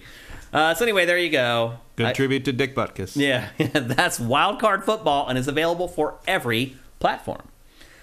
Kind of amazed that guy lived as long as he did, considering the era of football he played in. Who? Dick Butkus. Yeah, he made it to 80. Which gives me hope. And that dude was not taking it easy on the field. No, he wasn't at all. That's for sure. Tough man. Absolutely. So anyway, let me look at the time here. It looks like we're going to have time for Name That Game this week. But before we do that, here's a word from our sponsor, SoundWizardry.com. Experience the realm of extraordinary audio with Sound Wizardry. With a decade-long journey in sound design, we animate your movies and video games with the breath of sound. Our wide-ranging services include sound design, Foley, sound mixing and mastering, audio implementation, dialogue mastering, and the crafting of unique sound effects from freshly recorded material. Our portfolio contains Baldur's Gate 3, Steven Universe, Alan Wake 2, Gwent, Cyberpunk 2077, and more. Visit soundwizardry.com and let us transmute your vision into an auditory marvel.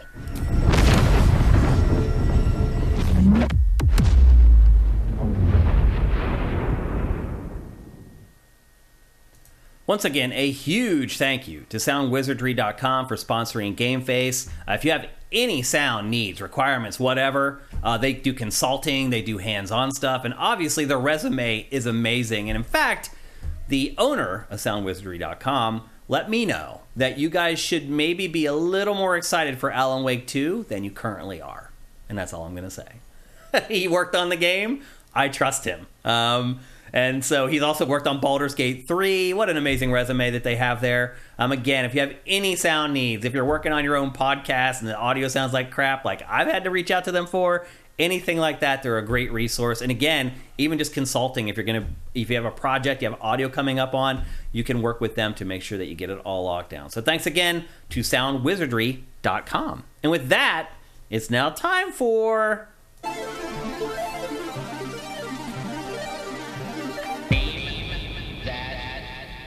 That's right, it's time for Name That Game, where I show you 5 screenshots from a video game, and you try to guess the name of the game before Matt Kyle. There's a couple rules that we follow before we get going. The first is if you've won this year, do not play. You can only win once every calendar year. Number 2 is that the chat goes into slow mode, so don't just spam the chat with game titles. You can only send one message every 60 seconds. And then the third thing is, if you don't play PC games or you don't know someone who plays PC games, please do not play, because if you win a free PC game. We give you a code for a free PC game, and we want to give the codes out to people who are actually going to play it. So if you don't have a PC, you're not into PC gaming, or you don't know someone who is, you can give the code to, and we're totally cool with that. If you don't want the code, you want to give it to someone, it's yours to do whatever you want with. But if the code is just going to go to waste, then please just don't play, because there are people who are very, very excited, let me tell you, when they win and they get the free code. So let's not take that away from them. Actually, Name That Game I had for last week's show, but we ran out of time, and so it actually saved me pre-production on this week's show to have this one done already. And I'm not going to give any hints on this one, and I'll be honest with you, I have no idea how many screenshots this one's going to take. Usually I think I have a rough idea, and I'm usually wrong, but usually I have a rough idea. This one I really don't know, so we'll see. Are you ready, Matt? Sure. Are you guys ready for Name That Game? Here we go with the first screenshot. NFL Blitz 2000. No. That'll be a rough field for that. Either you know that texture or you don't. That's what this one will come down to. Gears 2. No.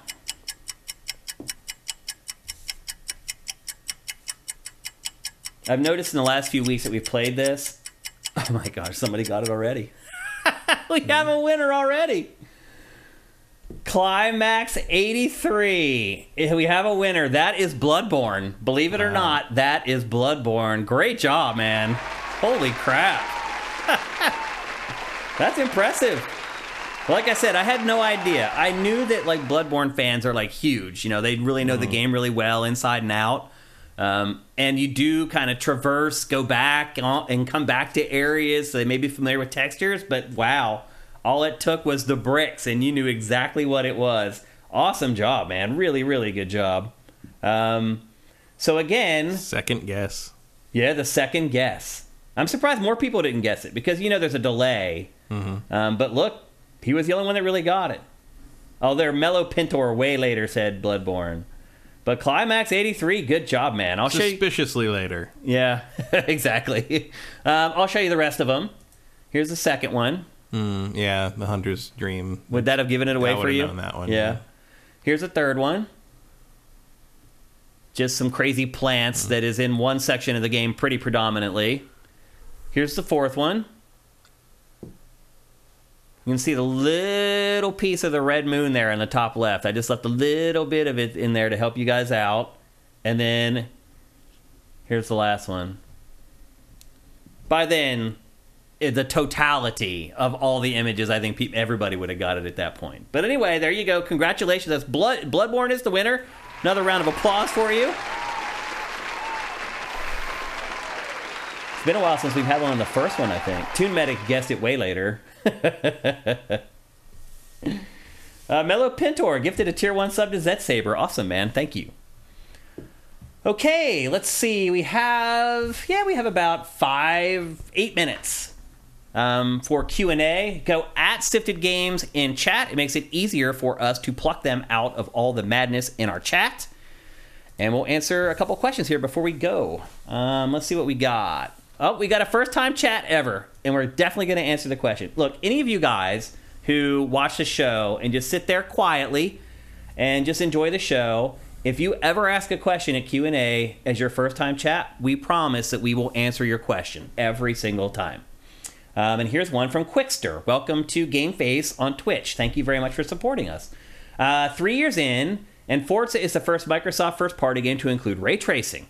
Why do you think Microsoft has so many issues developing for its own hardware? It seems like Xbox is the only console where the best-looking games are third-party. I don't know that I can say any of that's wrong. No, I mean, they haven't really put a lot out. I mean, look at, Halo Infinite. Definitely not one of the better-looking games on Xbox Series X. Like, Forza isn't. Like, Redfall isn't. Definitely not. Starfield isn't. Although it's up there. But in places, but still not. That's a good question. We'll see about Hellblade. Yeah, Hellblade so far looks like it might be on that top shelf. I mean, we haven't seen much of it. The first one was if you run it with everything on a PC. They got it. They got the spirit. We'll see. Do you think maybe the problem is that they're making these games for PC? No, I think they just can't scale it enough on Series X. I think the problem is they've all been somewhat troubled productions, except Starfield, which is just, I mean, Starfield is Starfield. Do you think they're writing to the metal on Series X? I think they're getting them done. Yeah. I don't even know what writing to the metal means anymore. It means like just developing for that very specific piece of hardware. That would be stupid, though, because you can't write to the metal because you have Well, it depends. If you're Quickster and you're like, all your first-party games look like crap, sure, is it stupid? It is stupid because it has to work on the Series S, which is apparently the most important thing ever in the history of the world. So, but I think it would be smarter at least to prioritize Series X over PC, because you're going to sell and attract way more people on console than you are on PC. Well, but what are they doing that prioritizes PC? Well, the games often look way better on PC than they do on Series X. They're always going to look better on PC. Yeah, I mean, at least a little bit. But to me, it seems pretty drastic, honestly. It's largely because of the resolution they can do. Yeah. It's a hardware limitation. It's a setting. It's a setting bump. It's a slider. It has nothing to do with what they're doing with the But, I mean, design. certain developers are better at getting performance out of hardware. Look at Naughty Dog on any PlayStation console. There are certain developers that are just better. Sure, but that's just not what anybody's doing. Because the Sony people don't have to get it to run on the PS4 still. Mm-hmm. That helps. And on top of that, Starfield was never going to look like Last of Us 2 remastered. Because it took so too long to make, mostly. No, because they're using the same engine they've been using for 15 years. 30 years old. There's animations in that game that are clearly from Oblivion. Yeah, absolutely. Yeah. It's just... I get it. It's a big thing to make, and there's a lot of new stuff in there that obviously has no precedent in their other games. But there's a reason people say it's Fallout in space. Yeah, because it is Fallout. It's a refinement of Fallout 4. Yeah, you know. Let's see. We got time for maybe one more, maybe two more. Forza, I don't know. Maybe they traded ray tracing for the rest of the game's personality. I don't know. Any thoughts on what may have precipitated Pete Hines' exit from Bethesda? We can all speculate on a lot of things, but he's a huge loss for Microsoft. Been there for 24 years, quarter of a century, and he's old enough and has enough money to retire and enjoy his life. Yeah. I think it's exactly what he said in the message. Yeah, I don't think he's a straight shooter. So what he wrote, even in the thing he put on Twitter versus the thing he put on Facebook, which is a little more elaborate on Facebook, he's telling the truth. He's been doing this for 24 years. I mean, so have we, but we're not retiring. But he has a lot more money than us. And I think to Matt's point earlier, it's like if you work at Bethesda, you go in like a 5 or 6 year cycle. Yeah. And they just launched Starfield, and he mentioned it in his message. Like, we just launched Starfield. I felt like this was a good place to exit. And so he's looking at it. He's like, okay, next Elder Scrolls game, that's probably not here for another 4 or 5 years. Do I want to go through 4 or 5 years of promoting the next Elder Scrolls game like I just did for Starfield? He just said no. And the other thing, too, we talked about earlier is, like, when a company is bought and merged, a lot of times there's redundancies, and, like, while he wasn't redundant, they kept him on. Like, there could be other people in the organization that he's butting heads with or he's competing with, and maybe he wanted, like, a pathway to move up inside of Microsoft and get out of Bethesda, and that didn't present itself. There's a million things that could have caused him to want to retire. But most likely... He's set financially. He's just time to retire. He's had an amazing career, and he's a good dude, and he has hobbies like that he enjoys. Like, he travels a lot anyway. Also, you're about to walk into the fire of an Elder Scrolls game. Yeah. I'd probably retire too. Yeah. It's like, well, do I want to do this, or do I want to wait around for 5 years and then have to... He just dealt with all the Starfield crazies and all the fanboy crap over that. Like, you just get to a certain point, and you're just like, you know what? Like... I'm done. And he's what? He's like... He's older than us. He's coming up on mid-50s at least. Yeah, mid-late 50s. Yeah. Yeah, it's time. It's time. He's crazy wealthy. You're talking about either retiring in your mid-50s where your guy can go do some stuff and have some fun, or like retiring in your 60s where who knows what's going on. Yeah. So I think he's making the right choice. I agree. Yeah, he should. If I could do it, I would do it too at his age. I'm not ready to retire yet. I still actually enjoy working, believe it or not. Gohan Rage, thank you for Twitch Prime, man. That's awesome. I hope you're doing good. JMRain99, thank you for gifting tier 1 subs to the crew in chat. You're awesome as usual. Here's a good one from Congram, although maybe a little bit earlier, but I think it's a good fun question to end the show on. Congram 1, in the spirit of Halloween, what is the most paranormal, unexplained event you've ever experienced? Oh, nothing. Nothing? Nothing is paranormal and nothing is unexplainable. We just don't have the explanation yet. Yeah. I agree with you. I don't believe I have never had anything happen to me that was any kind of paranormal, supernatural, anything. Yeah, I agree with you. I don't believe in the paranormal at all. However, when I was really young, we lived out in the middle of nowhere, and there was this writer or poet. I can't remember what it was, whether she was a novelist or a poet. Her name was Ida L. Reed. And her old house was like a state landmark or whatever, and it was like a mile away from us, and it was like in between my friend's house and my house. And so I'd ride past it on my bike all the time. As we got older, my sister and I, we would go there at nighttime to try to scare ourselves. And so we would go into this old house, and it's got a bunch of old furniture, and it's all dusty and spider webs and stuff everywhere. And all it would take is just a rat or something to just move a little bit, and we would go pew, and we'd run out of that house. So while I don't think there was actually paranormal stuff in there, when we were young, we were gullible enough to believe that it might be possible. So we go into this house, we thought it was a haunted house, and if anything in there would move, we would lose our minds and run out of there screaming. So that's probably the closest I ever came to a paranormal experience, although I'm with Matt, I don't believe in the paranormal at all. I don't believe in the supernatural, I don't believe in the paranormal, I believe in reality. And that's pretty boring, but that's just how I feel. I mean, it'd be really cool. Yeah. But, like, nope. Yeah. Everything that's been even slightly weird has turned out to be a branch against a window, or you always find out what it is. Cloth hanging on a tree, or is it? Yep. Well, that's going to do it for GameFace episode 362. Thanks to everybody who supports us, all our patrons, the people who are doing Twitch Prime. You guys are awesome. We really appreciate it. Thanks to everybody who shows up live in chat, fact checks our show live, so we don't have to do a goofy segment every episode where we go over the stuff we got wrong the last time. We really appreciate all of you. You guys are awesome. If you're listening to this show on any of the podcast services, or if you're watching it on YouTube, first of all, please go help us out with Twitch Prime. It is free. It costs you nothing. We'd really, really appreciate it. If you want to support us on a more permanent basis, please head to patreon.com/sifted. That's SIFTD. You can pledge whatever you want per month, and you get something no matter which tier you pledge at. And we'd really appreciate it. That's the best stuff that can happen for us, because it lets us plan at least a little bit more long-term, assuming that you're in it for the long haul. So we have an awesome episode coming up next week. We're going to have Spider-Man. We're going to have the new Sonic. We're going to have Super Mario Brothers Wonder all in one episode. I saw Vincent mention in chat, he's like, well, there's probably not going to be a Name That Game next week, and he's probably right. We're going to have a lot of important stuff to get to in next week's episode. But anyway, thanks again for watching. We appreciate all you guys. Have a great week. GameFace is up and out. Bye.